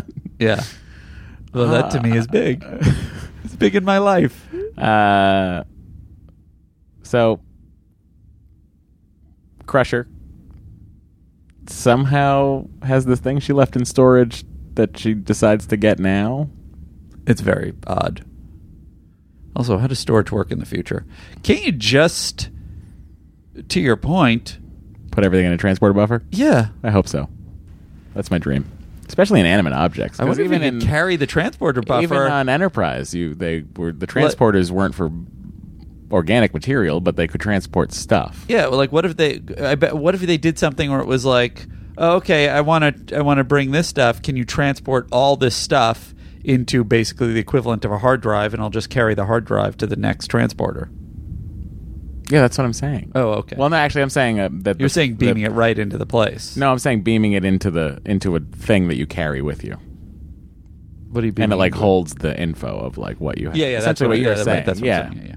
But it functions. It's something you don't need another transporter for, in my mind. Gotcha. This invention that I've made up on my fictional, this fictional invention on this fictional show for these fictional people. Meanwhile, Dr. Crusher, what a dumb doctor. It's true. Like the old school uniform. Something from home? I left it here in storage a long time ago after Jack died. Odds and ends, mostly. How to advance your career through marriage? It was a joke. It's a weird episode Jack of sent it to me when little I was digs still at in marriage. medical school. Ron Moore, what was going on in your life? Female stuff. What's that? It's an HBO movie of the week Jack and I used to watch. Lesson from Jack. It's a big thing. I'd forgotten it. Maybe I was just trying to forget it. Why? Why? Oh. She says, Haha, you did the same thing. Jack recorded a holographic message for Wesley just after he was born. It was a gift for him when he grew up. Jack was going to make many more of them. He never had the chance. Are you afraid of what it might say? yes. No, Oh. I just don't know if it'll do more harm than good. Wesley. Wesley's never gotten over his father's death. Jack was younger than I anticipated him being. How so? I guess they must have the time. I think timing it's like must add 18 up. years earlier, right? Oh yeah, I guess he's pretty old, isn't he? Wesley? How old is Jack Crusher supposed to be? I don't Ballpark. know. Doesn't he look like he's like a 30-year-old guy? He looks younger to me, but whatever. Kind of trouble. Maybe if you looked at the guest star, you could extrapolate his age. I guess I was thinking that he was Picard's contemporary, but I guess he was just No, he was a lieutenant commander. just on his ship. Yeah. One of his The senior door officers. But Right. And there is our little 7-year-old sitting on a chair and glaring across the room at 5 teenage boys, all of them with bloody noses. And then the principal looked up and said, please, tell me he's an only child. We have taken enough of the commander's time. You know, it's funny. No. I was on set with I'm going to name drop a little bit here. Scott Adsit, because he was in an episode upcoming, and he was somehow the podcast came up, and he was commenting like he really wanted to say it. Geordi has the weirdest laugh in that show. He's a weird guy, and I was like, oh, it never struck me before, but now I'm noticing it. He does have a weird laugh. I think it's that's very funny that Adsit would crack that. It was an odd but point to make. His laugh feels real. I find a lot of Star Trek laughs do you feel like always it feel fake. feels organic? I feel like it feels a little bit inorganic. You're saying it's almost the weirdness that makes it organic. Yeah. Yeah. Like I have a crazy laugh, like a fucking That's machine true. gun chipmunk laugh. My laugh has been mocked on many an occasion. I wish at some point I was in trying your life or here? No, here. Oh Jesus! It was never mocked in real life, and I was actually collecting a file of everyone's metaphors for what my laugh sounded like, and then I was going to read them all together at one point, and I lost it. So if you want to send in your insulting This is description exactly of my laugh, why we need someone to help us out here. I get it. Who are you making the I'm argument pitching to the audience. All right. Well, they're already on the Patreon. They're doing everything they can. No, pitching. We're going to find them through the audience. Oh, I see. I thought you were just. I don't know what you were asking for. Now I understand. Oh. Stories, Sergei. Okay. Enough stories. Well, now, how about giving us a look at the new engine core? I used to be a warp field specialist on the old Excelsior class. I'd be delighted. Mrs. Roshenko? Oh, no. You two go ahead. Your father will be ours. Wolf, why don't you show me the Arboretum? Commander LaForge, call me when my father wishes to leave. I can find my own way. Turbolift 4 is just over there, right? I have all the specs and diagrams at home. We get it. Data matrix compositor makes the recrystallization process 10 times more efficient than the old Excelsior class ships. Amazing. All right, I was never a Warfield specialist. In fact, I wasn't even at Starfleet. I don't have any of the diagrams at home. I'm sorry I lied about that. Look, here's the deal. I just guessed at Turbolift 4. It was a good guess, but honestly, I got to tell you something. That woman is not my wife. I'm here against my will. I don't know Worf. Help me. Give a couple of minutes. There's something else I want to ask you. Sure, Chief. Could I have $50? It's about my son. I spend too much on the diagrams. I have a serious. They're not readily available because it's a flagship of the Federation fleet, and they don't want that getting out.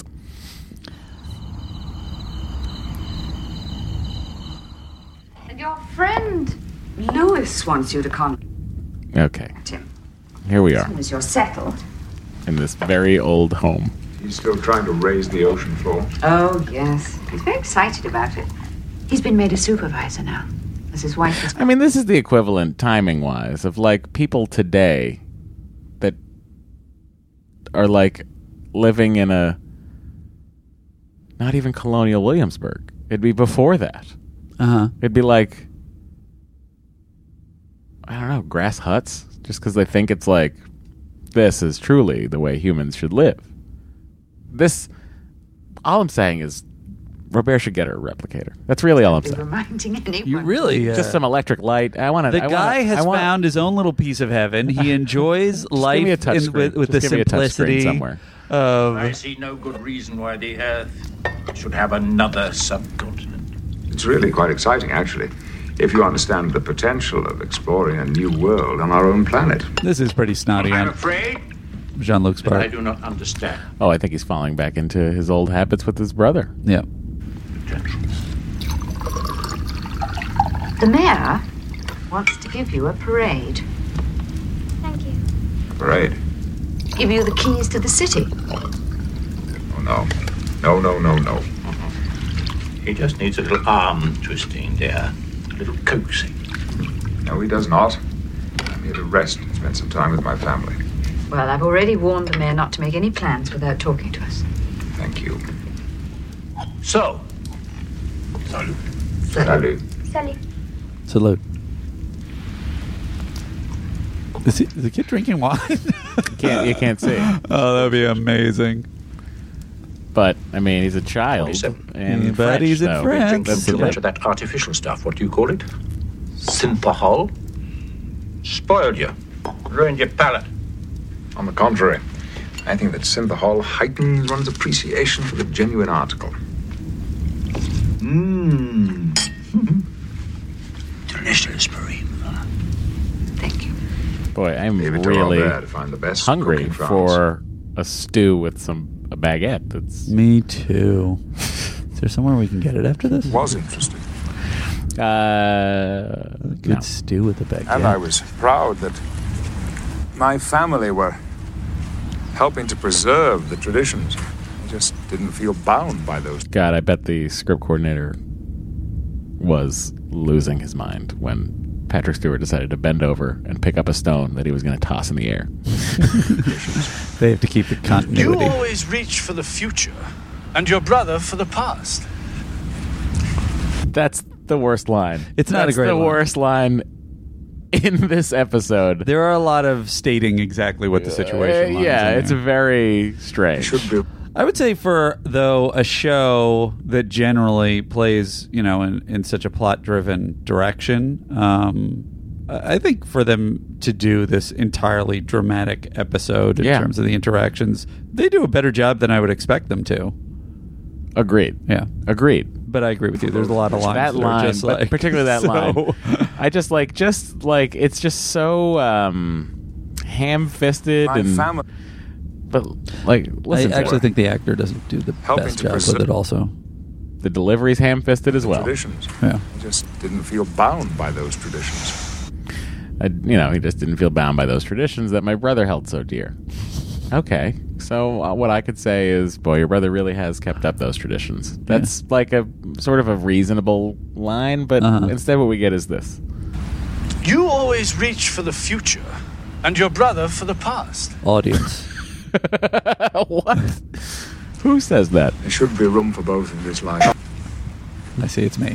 What is happening? It sounds like the PlayStation. I think it might be. I think it is a PlayStation. It's a Spider-Man ad. Oh, Sorry. It's a great game. Have you played it? Yeah, I The finished new it. one? Yeah. Oh, I gotta play it. So you've taken quite a shift into the future yourself. Well, hydroponics turned out to be so dull. You should have listened to me at the beginning. I have. I've straightened my collar, pulled it down a bit, but I don't know if I'm ready for the full V. I'd listened to you. I never would have taken that cycling trip with the Bloom sisters. His V is definitely lower than anybody else in this Married show. twice. I hear you've been promoted to supervisor of the Atlantis project. I'm one of 200 supervisors. That's too many people trying to raise the fictional continent. A lot of chefs in the soup. Is the idea? I was a little confused by this. They're raising Atlantis. the floor of the ocean. The lost city of Atlantis. They're going to bring it up to the surface. Oh gosh, that's amazing. That's so cool. I want to see that. And that's it? It seems to be, right? But they're talking about a whole continent, so doesn't that mess with the ocean in a large way? What do they do with the ocean? I'm asking the wrong person, aren't I? You're Andy, everything I know about this project also comes from this episode. Yeah, right. I'm asking another person sitting next to me. You should, but I want to know. You know who you should email. I'm hoping they circled back to it at some point and said, "We're done with the Atlantis project, but there's a problem." I think they do. Don't? Oh, you don't know. A little more. Do they? I feel like it's mentioned again. Oh, cool. While you were on board. But I could have made that up, and people will tell me I'm wrong. It's fine. That's what podcasts are for. It's for people like Andy and I didn't mean to send you to into a sit spiral, here Matt. and be wrong, and for you at home I just to thought it tell would us be a when funny, we are. Funny hail. We go too far sometimes. We're just excited to be here. Riker to Lieutenant Worf. Worf here. I need to talk to you about the phaser test results. On my way, Commander. He doesn't sound happy about those results. No, he doesn't. He sounds real pissed off. Have Guinan call me if you need anything.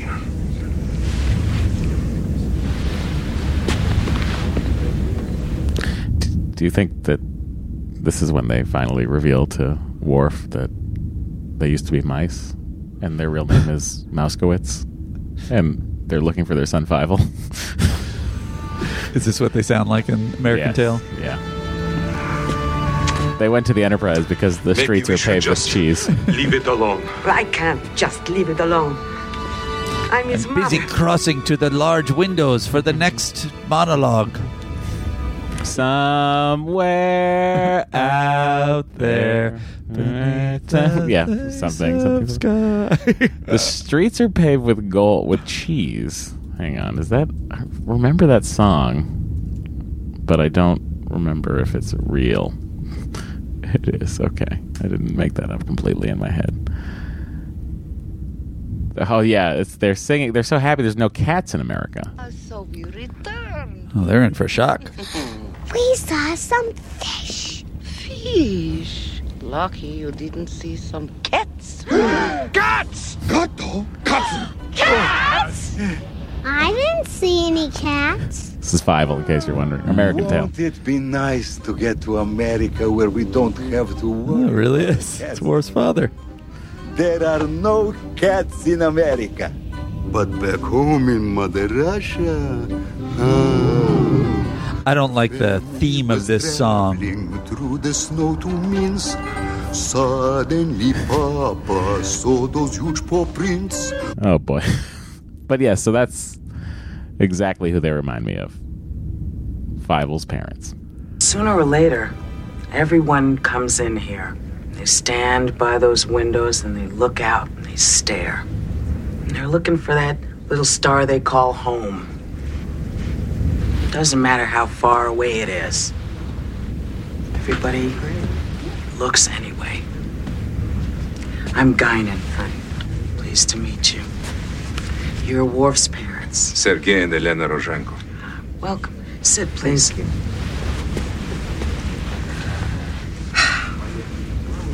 There's something I would like to ask you. Please.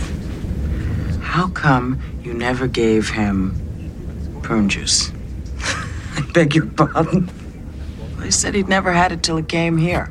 Now he can't get enough of it. The reaction of the guy that plays Worf's father is like, it's literally like, she's crazy. What? He never wanted any human food while he was growing up. Everything had to be Klingon. I learned to cook rock egg blood pie. However, we never quite learned how to eat it. By the way, side note, the father is played by Theodore Bickle, a very famous and storied actor. I can list off his credits, but it's it's the usual suspects. Falcon Crest, LA Law, all those things. But the interesting thing, and this is the thing, how do you want me to phrase this? Oh, here's the... What did I say? Here's the thing that I watched the most that he was in. That's so bulky. There's got to be another way to say that. Here's his secunda. I have to try to think of his secunda familiarity index quotient. Anyway, you figure it out while I'm saying it. His name, his voice was very familiar, even though he was doing the Russian accent. But his name was so familiar that in my head, it was burned in Rankin Bass font, and I was like, I think he must have been in the Rankin Bass version of The Hobbit. That's how familiar I am with that cartoon. And I was wrong, but I was right because he played Aragorn in Return of the King, so I saw it in the same font in my brain. That's how weirdly I can remember things, even though I can remember nothing. That's what's taking up all the space in my brain that makes this show. You remember so the insane, unimportant things, which is what we both pride ourselves in here. It's true. He was also in Babylon 5, playing Rabbi Koslov. Oh, I'm intrigued already. But you got through it. We didn't do anything special. Didn't you? Just look at him. I think he's pretty special. We knew it wouldn't be easy for him, growing up without other Klingons to turn to for guidance. We had to let him discover and explore his heritage by himself. Let him find his own path. So many parents could learn so much from the two of you. Well, I'm afraid that Worf feels that we do not understand him. Well, part of him may feel that way. Also, we were told there were no cats on the Enterprise, but there's at Data least has one. Cats. Does Data has Spot appeared yet? No. It's all I've seen. It's all theory to me. Part that comes in and drinks prune juice. It's really hammering the prune juice part. I really like this scene. He's not looking towards the Klingon Empire. He's looking towards you. At least I think so, because we're in a ship and it's like 3-dimensional. I don't really know where he's I don't looking. really track that stuff. Jean-Luc? Are you all right? He's not looking at the computer screen. He's looking off. Isn't that what she's asking if he's all right? I seem to have made a rather disturbing discovery. Lewis mentioned that the Atlantis project needed a director. And I found myself actually thinking about it. Why shouldn't you? Leaving my career, the Enterprise. Considering what you've just been through. No, it's not that. Isn't it? Or is it? Oh, yeah. Besides, it would be wonderful to have you back home. Would be pretty cool. I can make all these soups. What kind of message? Stew. I don't know exactly. Your father made it a few weeks after you were born. Why? He felt it was important to say certain things. And to make sure that he didn't forget to tell you them later. Do you know what it says? No. But he wanted you to have this when you turned 18. And I want you to have it too. Is it a ghost? Literal ghost? Mom, you're giving me a haunted chip? Enter. Worth thinking about growing his hair long? What's happening here? Is it too long? Should I? Are we disturbing you? Should I do a flip? What is that chair? What is going on with the chair? That chair will be in Worf's quarters forever. What is it? Is it intentionally uncomfortable so it's Klingon-y? What's the deal? I mean, it just aesthetically, I guess it looks like something that would maybe be Klingon-y. What about the other thing? The Alexander giant Calder mirror statue. That's a mirror. This giant mirror, which that makes less sense to me. There's a lot of stuff in his quarters for what I would consider you were going to your quarters like the to sleep. painting of space or the photo of space. I like that he has his baldry right there hanging because he's not wearing it right now. What's the thing next to it? Do we know? This canister? Yeah. It's probably his luggage transporter buffer. Please. When I heard you were on the visitors list, I had neglected my duties. I was not sure I wanted you to come.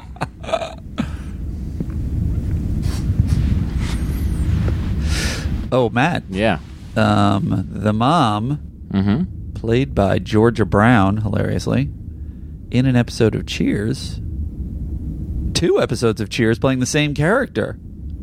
Mm-hmm. Do you want to guess? No, but I would like to hear.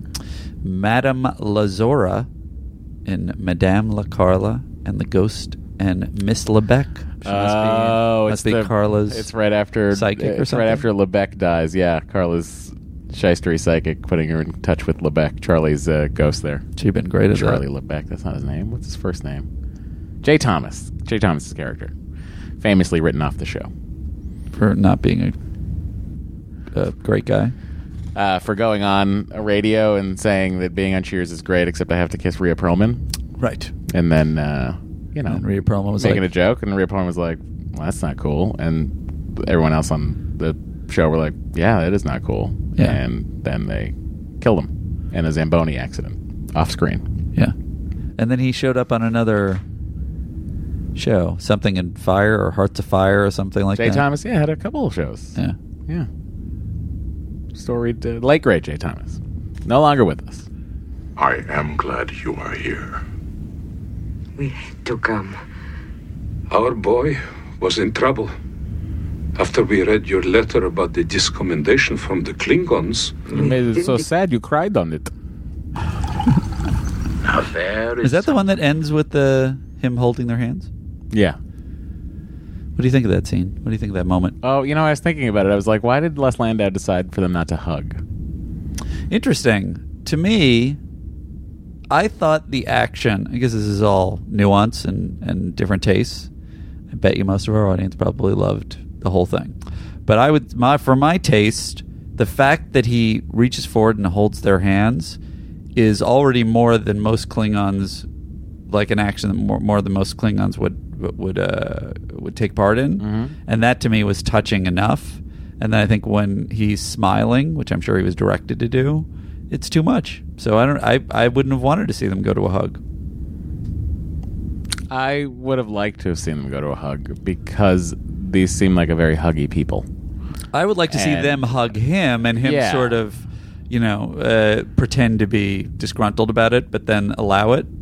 But I would have liked that's why the action of him reaching out his hand is so big. Agreed. Very good to see. What's that? The gallant captain out of control. He's coming in here, I think, character-wise. I feel like he's coming in here to do this. To prod. To help him. Yeah. I agree with you. And I think it's a very nicely structured scene. I agree. Mind if I ask you a question? What the devil happened to you up there? Is this brotherly concern? No. Curiosity. What did they do to you? You know what happened? Not precisely. I gather you are hurt, humiliated. I've always thought you needed a little humiliation. Or was it humility? Either would do.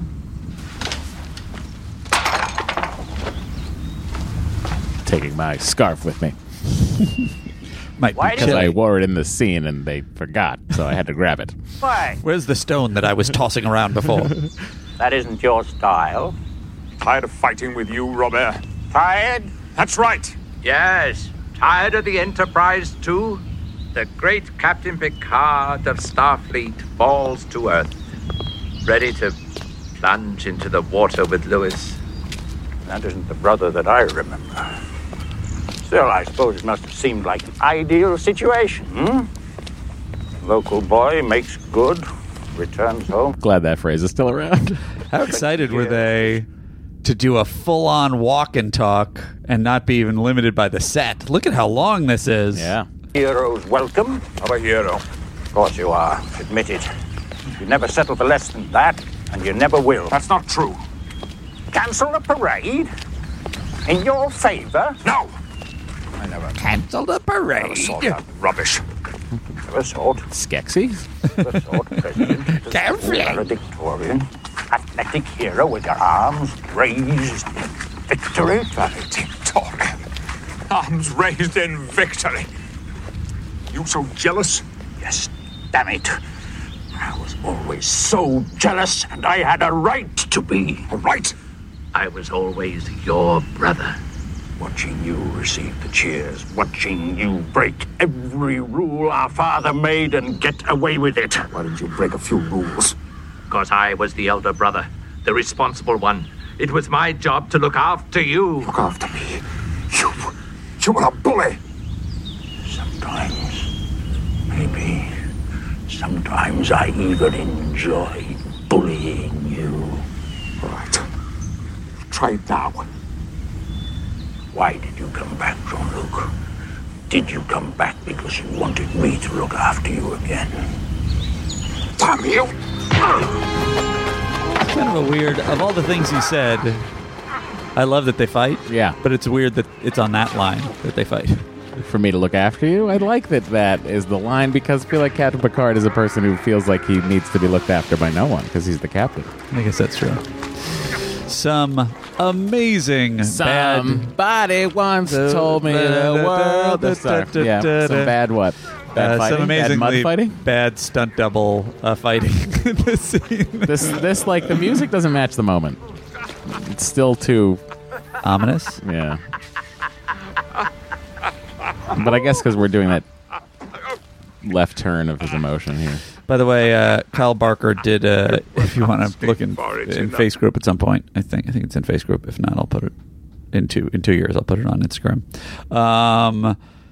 He did an amazing sort of cartoon of this scene with you and I fighting with the subtitles changed to stuff that we've said in the show. I don't know if we'd ever come to blows, particularly around mud, because we're never outside.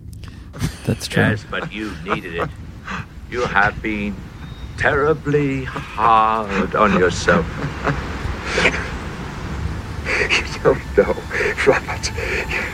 You don't know. Not Robert. They took everything I was.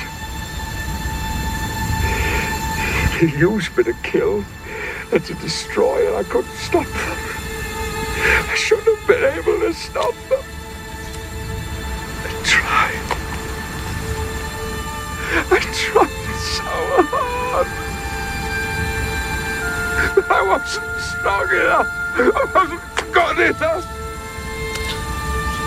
I should have been able to stop them. I should. So, my brother is a human being after all. This is going to be with you a long time, Jean-Luc. A long time. You have to learn to live with it. You have a simple choice now. Live with it below the sea with Louis, or above the clouds with the Enterprise.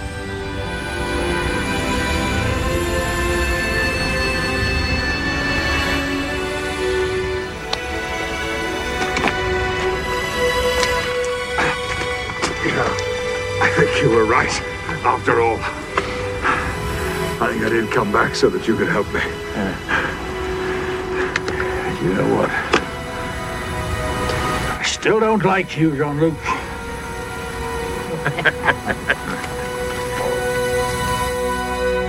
I mean, look, I think that was an important scene to play out in its entirety without mocking it. We mocked it a little bit. Yeah, I know. But that scene, in fairness, the Worf scene, much as I nitpicked it, it really got me. And this scene also got me when Picard breaks down. Oh, I had some feels during this, as they say. I had some serious feels. I got a little bit teary, and I felt bad. And I think it's a really good presentation of that particular problem of somebody who's that exceptional and in control, which is what I think that they talk about, that this was a big turning point for the show, right? Because he was humanized.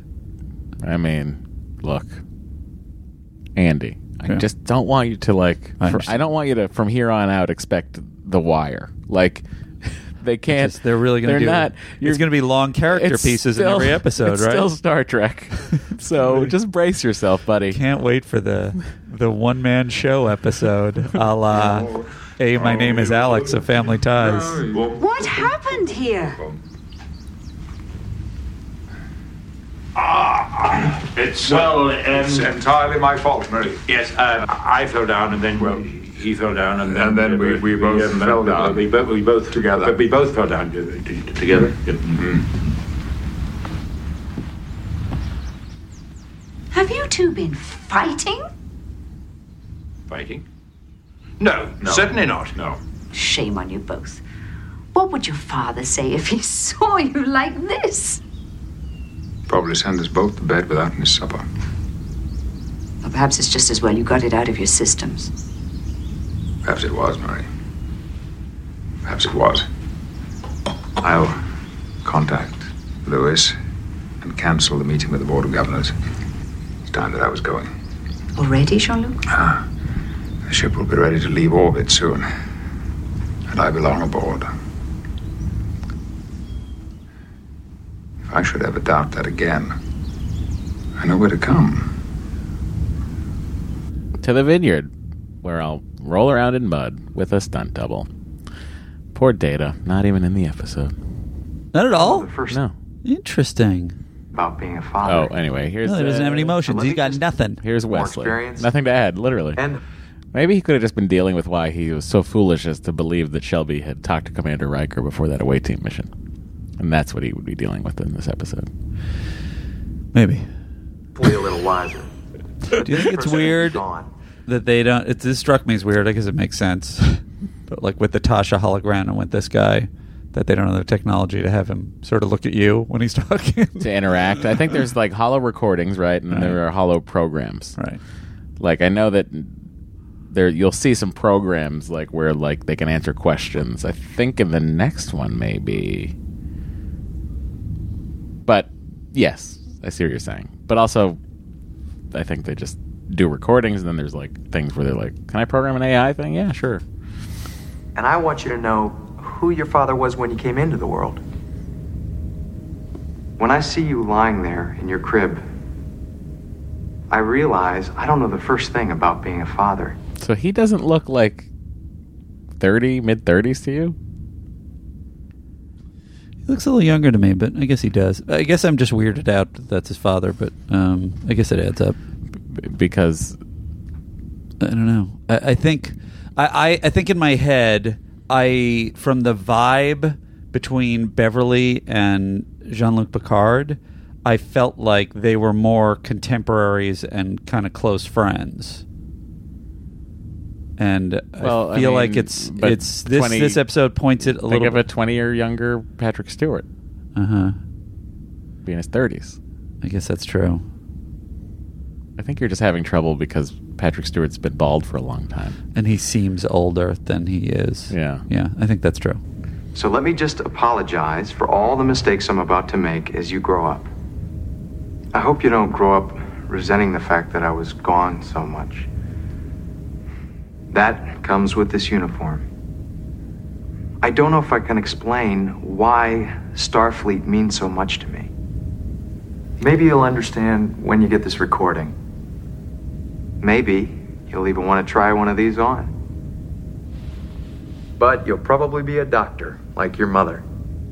You're only a baby, but it's remarkable. I can see in your face all the people I've loved in my lifetime. Your mother, my father and mother. Dale. Our family. Who's Dale? Mom? Wait, I should delete that part. I'll get to it later in the day. And I can feel Then we hear Captain Picard, Mr. Crusher, I need you to transport Route 3. That was like, it was the day he died. I don't care how dangerous it is. Send him down there. I don't know how to describe it. But there's this connection, this bond. Ugh, he's talking to his kid again in there, isn't he? I'll always be a part Jack. of you, Wesley. Well, I hope this makes some sense to you. I'm not sure that it does to me. There you go. That's here. This will support my theory that he looks young. He played Babyface Nelson. Well, there you go. He has a baby face. 5 years after this. No, it was 2 years after this. This was Doug Wirt, that actor, was Jack Crusher.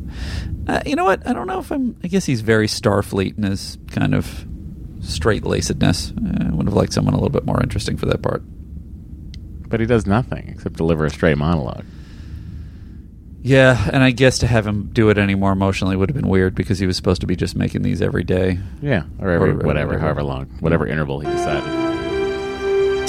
By the way, I couldn't find any hard information. So if you can give me, if you, the folks out there want to give us more hard information, feel free. The closest I could get is that in All Good Things they see the Picard vineyards, and the scenic shots were captured at this great producer in Temecula. And they have it. It's on a page of Star Trek locations to see before you die on Los Angeles Magazine. Interesting.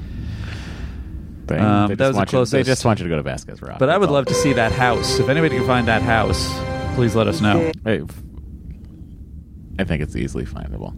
Oh, well, apparently not. I did a little search. You're telling me it's not easily findable. It might be. There's no scan of the call sheet anywhere? Well, I could find it. Maybe. Do they have the call sheets out there? There's some floating around, yeah. You from home? No. Perhaps some of your roquette blood pie. It's been a while. And I think I still remember how. Captain, welcome back. Thank you, Lieutenant. I like that. These are my Worf's father, when he sees the captain, is kind of comes to attention a little bit. Shinko. Nice. Delighted. Sir? Quite a ship you have here, Captain. You had the full tour, I trust. Well, actually, there's still a few areas because of the repairs. Sergei, it's time to go. Yes. Yes, okay. I have all the specs and diagrams at home. I would have liked more of a little smile from Patrick Stewart.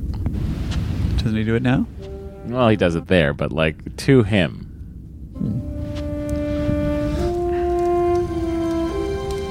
He's still out there. Dreaming about starships and adventures. Boy, I hope he makes it. You know what made me think? What? This last moment with the little Picard. Yeah. We should put him in the new show. They can't.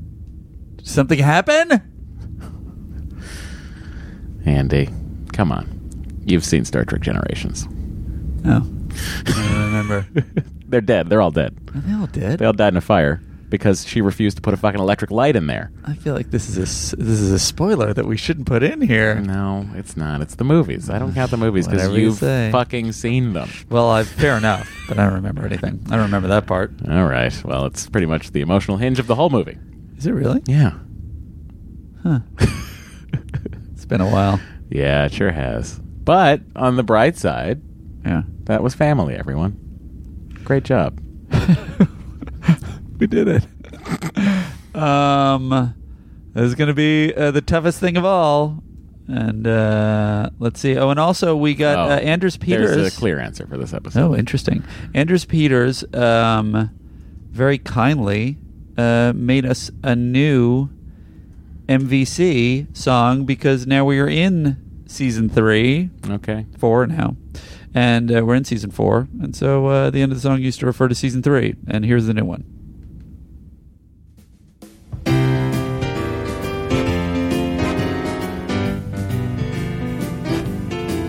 Well, it's the MVC, yeah, the MVC. Only Matt and Andy know who it's gonna Add a lot of harmonizing. I know. Riker, Troy, or Dr. Crusher. If you don't like who they pick, just remember that this podcast is free.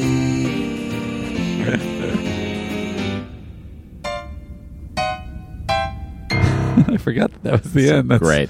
It's a great part. It's very appropriate for all of our complaining in this episode. Indeed. Do you want to just go for it since you have such a strong opinion? Yeah, I think it's ultimately Chief O'Brien. Because he gets everyone on board safely and beams them back down safely. There's no jeopardy in this episode. It's all emotional. What about all the stuff that Worf does? Guinan. Because she points them. Well, I guess it is a question. Is there so little going on at the operational level that we're reducing it to the emotional level? Which I think is something we should do in the future, if not now. However, isn't Riker patting him on the back at how efficient he is, Worf, at the beginning? So you're saying it's Worf then? Maybe. Worf is the MVC for his efficient phaser test that he finished quickly and then had to be reprimanded about later. Wait, they need to go over those results. And he did not sound happy. Oh, right. When he gets called out of 10 forward. He's been distracted. The only one who's on the ship doing their job is Chief O'Brien. The guy in it's Wait a minute. bartender, too. Wait a minute. Troy's being very good. That's what I'm going to say. Oh. Troy is actually doing her job, and it's emotional. What? Andy, late in the game, you've convinced me. Deanna Troy, congratulations on being give it the to most Deanna Troi, too. valuable crew member of Family. She sets it up. Now, she doesn't solve it. That's Robert. But she at least sort of interacts with two stories. She lays the plate down. Does she deal Crusher. with Worf too? Oh, Crusher, right? Yeah. But she doesn't really help her, does she? No, but she talks to her. I mean, look, she's the only one interacting with the both of them. She's the only one doing much of her job in this episode. Yeah. We could also do a split vote with O'Brien. If you No, want. let's just give it to Troy. I feel like she's going to need the help later. Oh yeah, When is it she's going not to be doing a tough things. race? I mean, I feel like she's not going to. She doesn't have a ton of opportunities. You got it. The Andes. Or some other method of ranking. We're working on it. This is a tough one. I like this episode quite a bit. I like the downbeats because the whole episode is a downbeat essentially. I like the ship docked. I like a lot of procedure repairs, things like that happening. There's a lot I like about this episode. I like the emotional stories. I find each one satisfying of the three that they try to do. And because of that, I think it's executing what it wants. And if I'm flipping the channels and I see this, it's going to get at least 2 commercial breaks out of me. So I'm going to give this a 7. Oh, that is higher than I thought you were going to come in at. I think it's definitely good drama. It had moments that got me. I really do like that they dig into Picard's vulnerability and emotional wounds in a way that totally makes sense, and we so rarely, if ever, see on this kind of show. But I guess just dramatically for the whole thing, I feel like there's not much momentum, even if you're reducing it to just the dramatic level. Like, I want it to move forward more efficiently, scene by scene, in terms of the drama. I get it. I like that they took the breath. They had to exhale after Best of Both Worlds Part 2. They really did. And I liked that the show built that opportunity in. That does lean me, because I agree with that, that does lean me toward maybe giving it a little bit more for the boldness of it. But I tend to just fall on how much I liked that episode just emotionally in the end. Absolutely what it should be for you. And I would say 5.5. All right. Look, Andy, you don't have to apologize for only giving it a 5.5. Well, I'm sorry. Anyway. Although I'm telling Raul more when I see him on the set. No, don't tell him. tell him how much I love the Klingon stuff. All right, ladies and gentlemen, it's the trailer for Brothers. There was no Data in this episode. Probably because he was pretty busy with this one. Next time on Star Trek The Next Generation. Commander Data's out of control. He's gone far enough, Data. Lives are in danger. We cannot even call for help. He's being controlled by a mysterious scientist. This is why I've brought you here, Data. And comes face to face with an evil brother.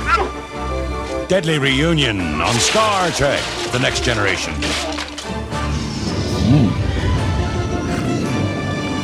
Like Brent Spiner and some prosthetics does some hard falls in that episode. Brent Spiner and Brent Spiner and Brent Spiner. Wow. I wonder if it was because he was so heavy in this episode. I would imagine. Although I'm sure, you know who could probably lean us into that is... one side note about this episode that I read in Star Trek 365. Yeah. Well, 2 things, really. One thing is the episodes are out of order or different order. So there must have been some error order change.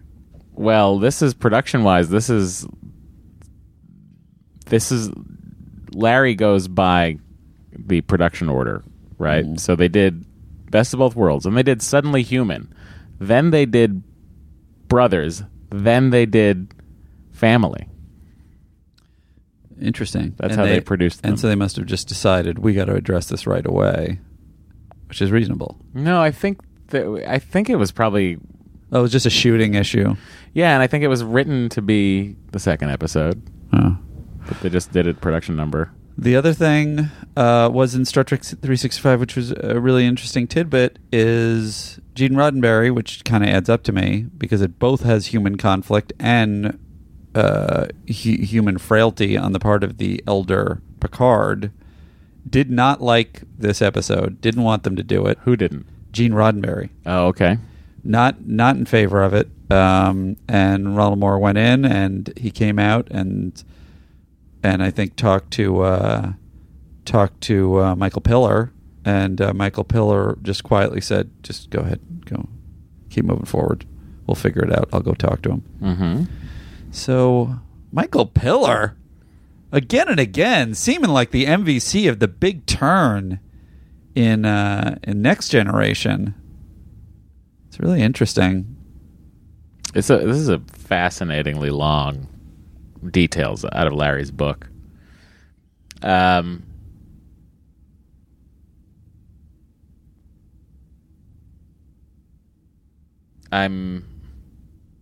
just trying to see if there's any information about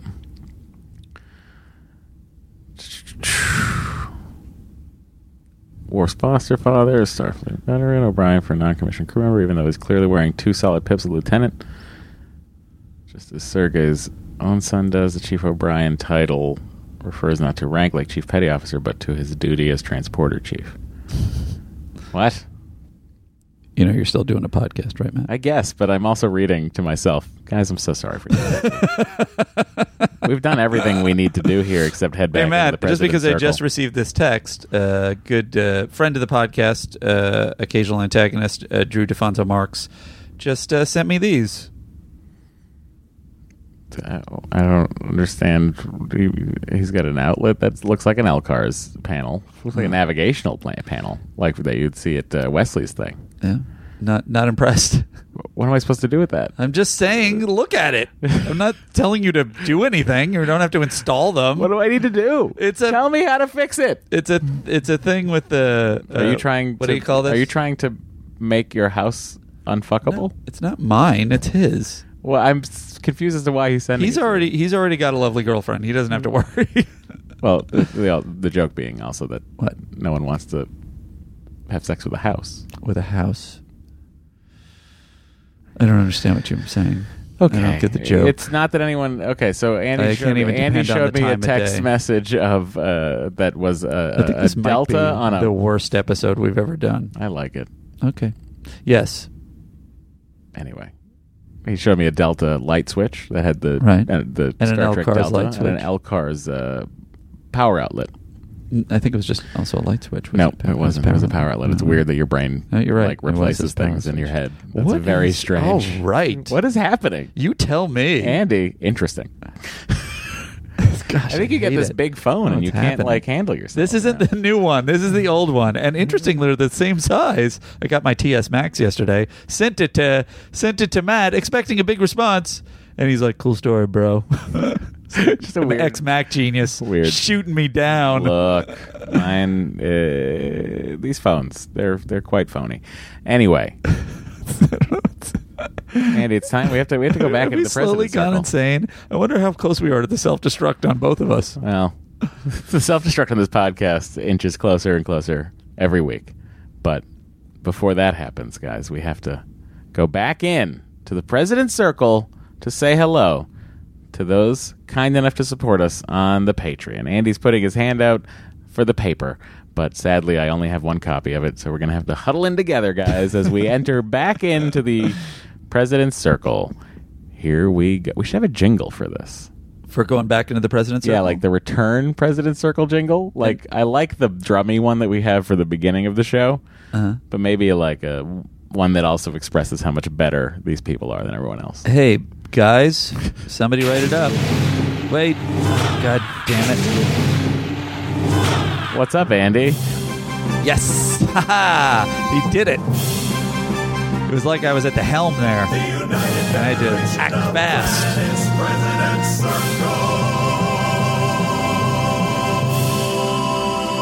I like the sustain at the end.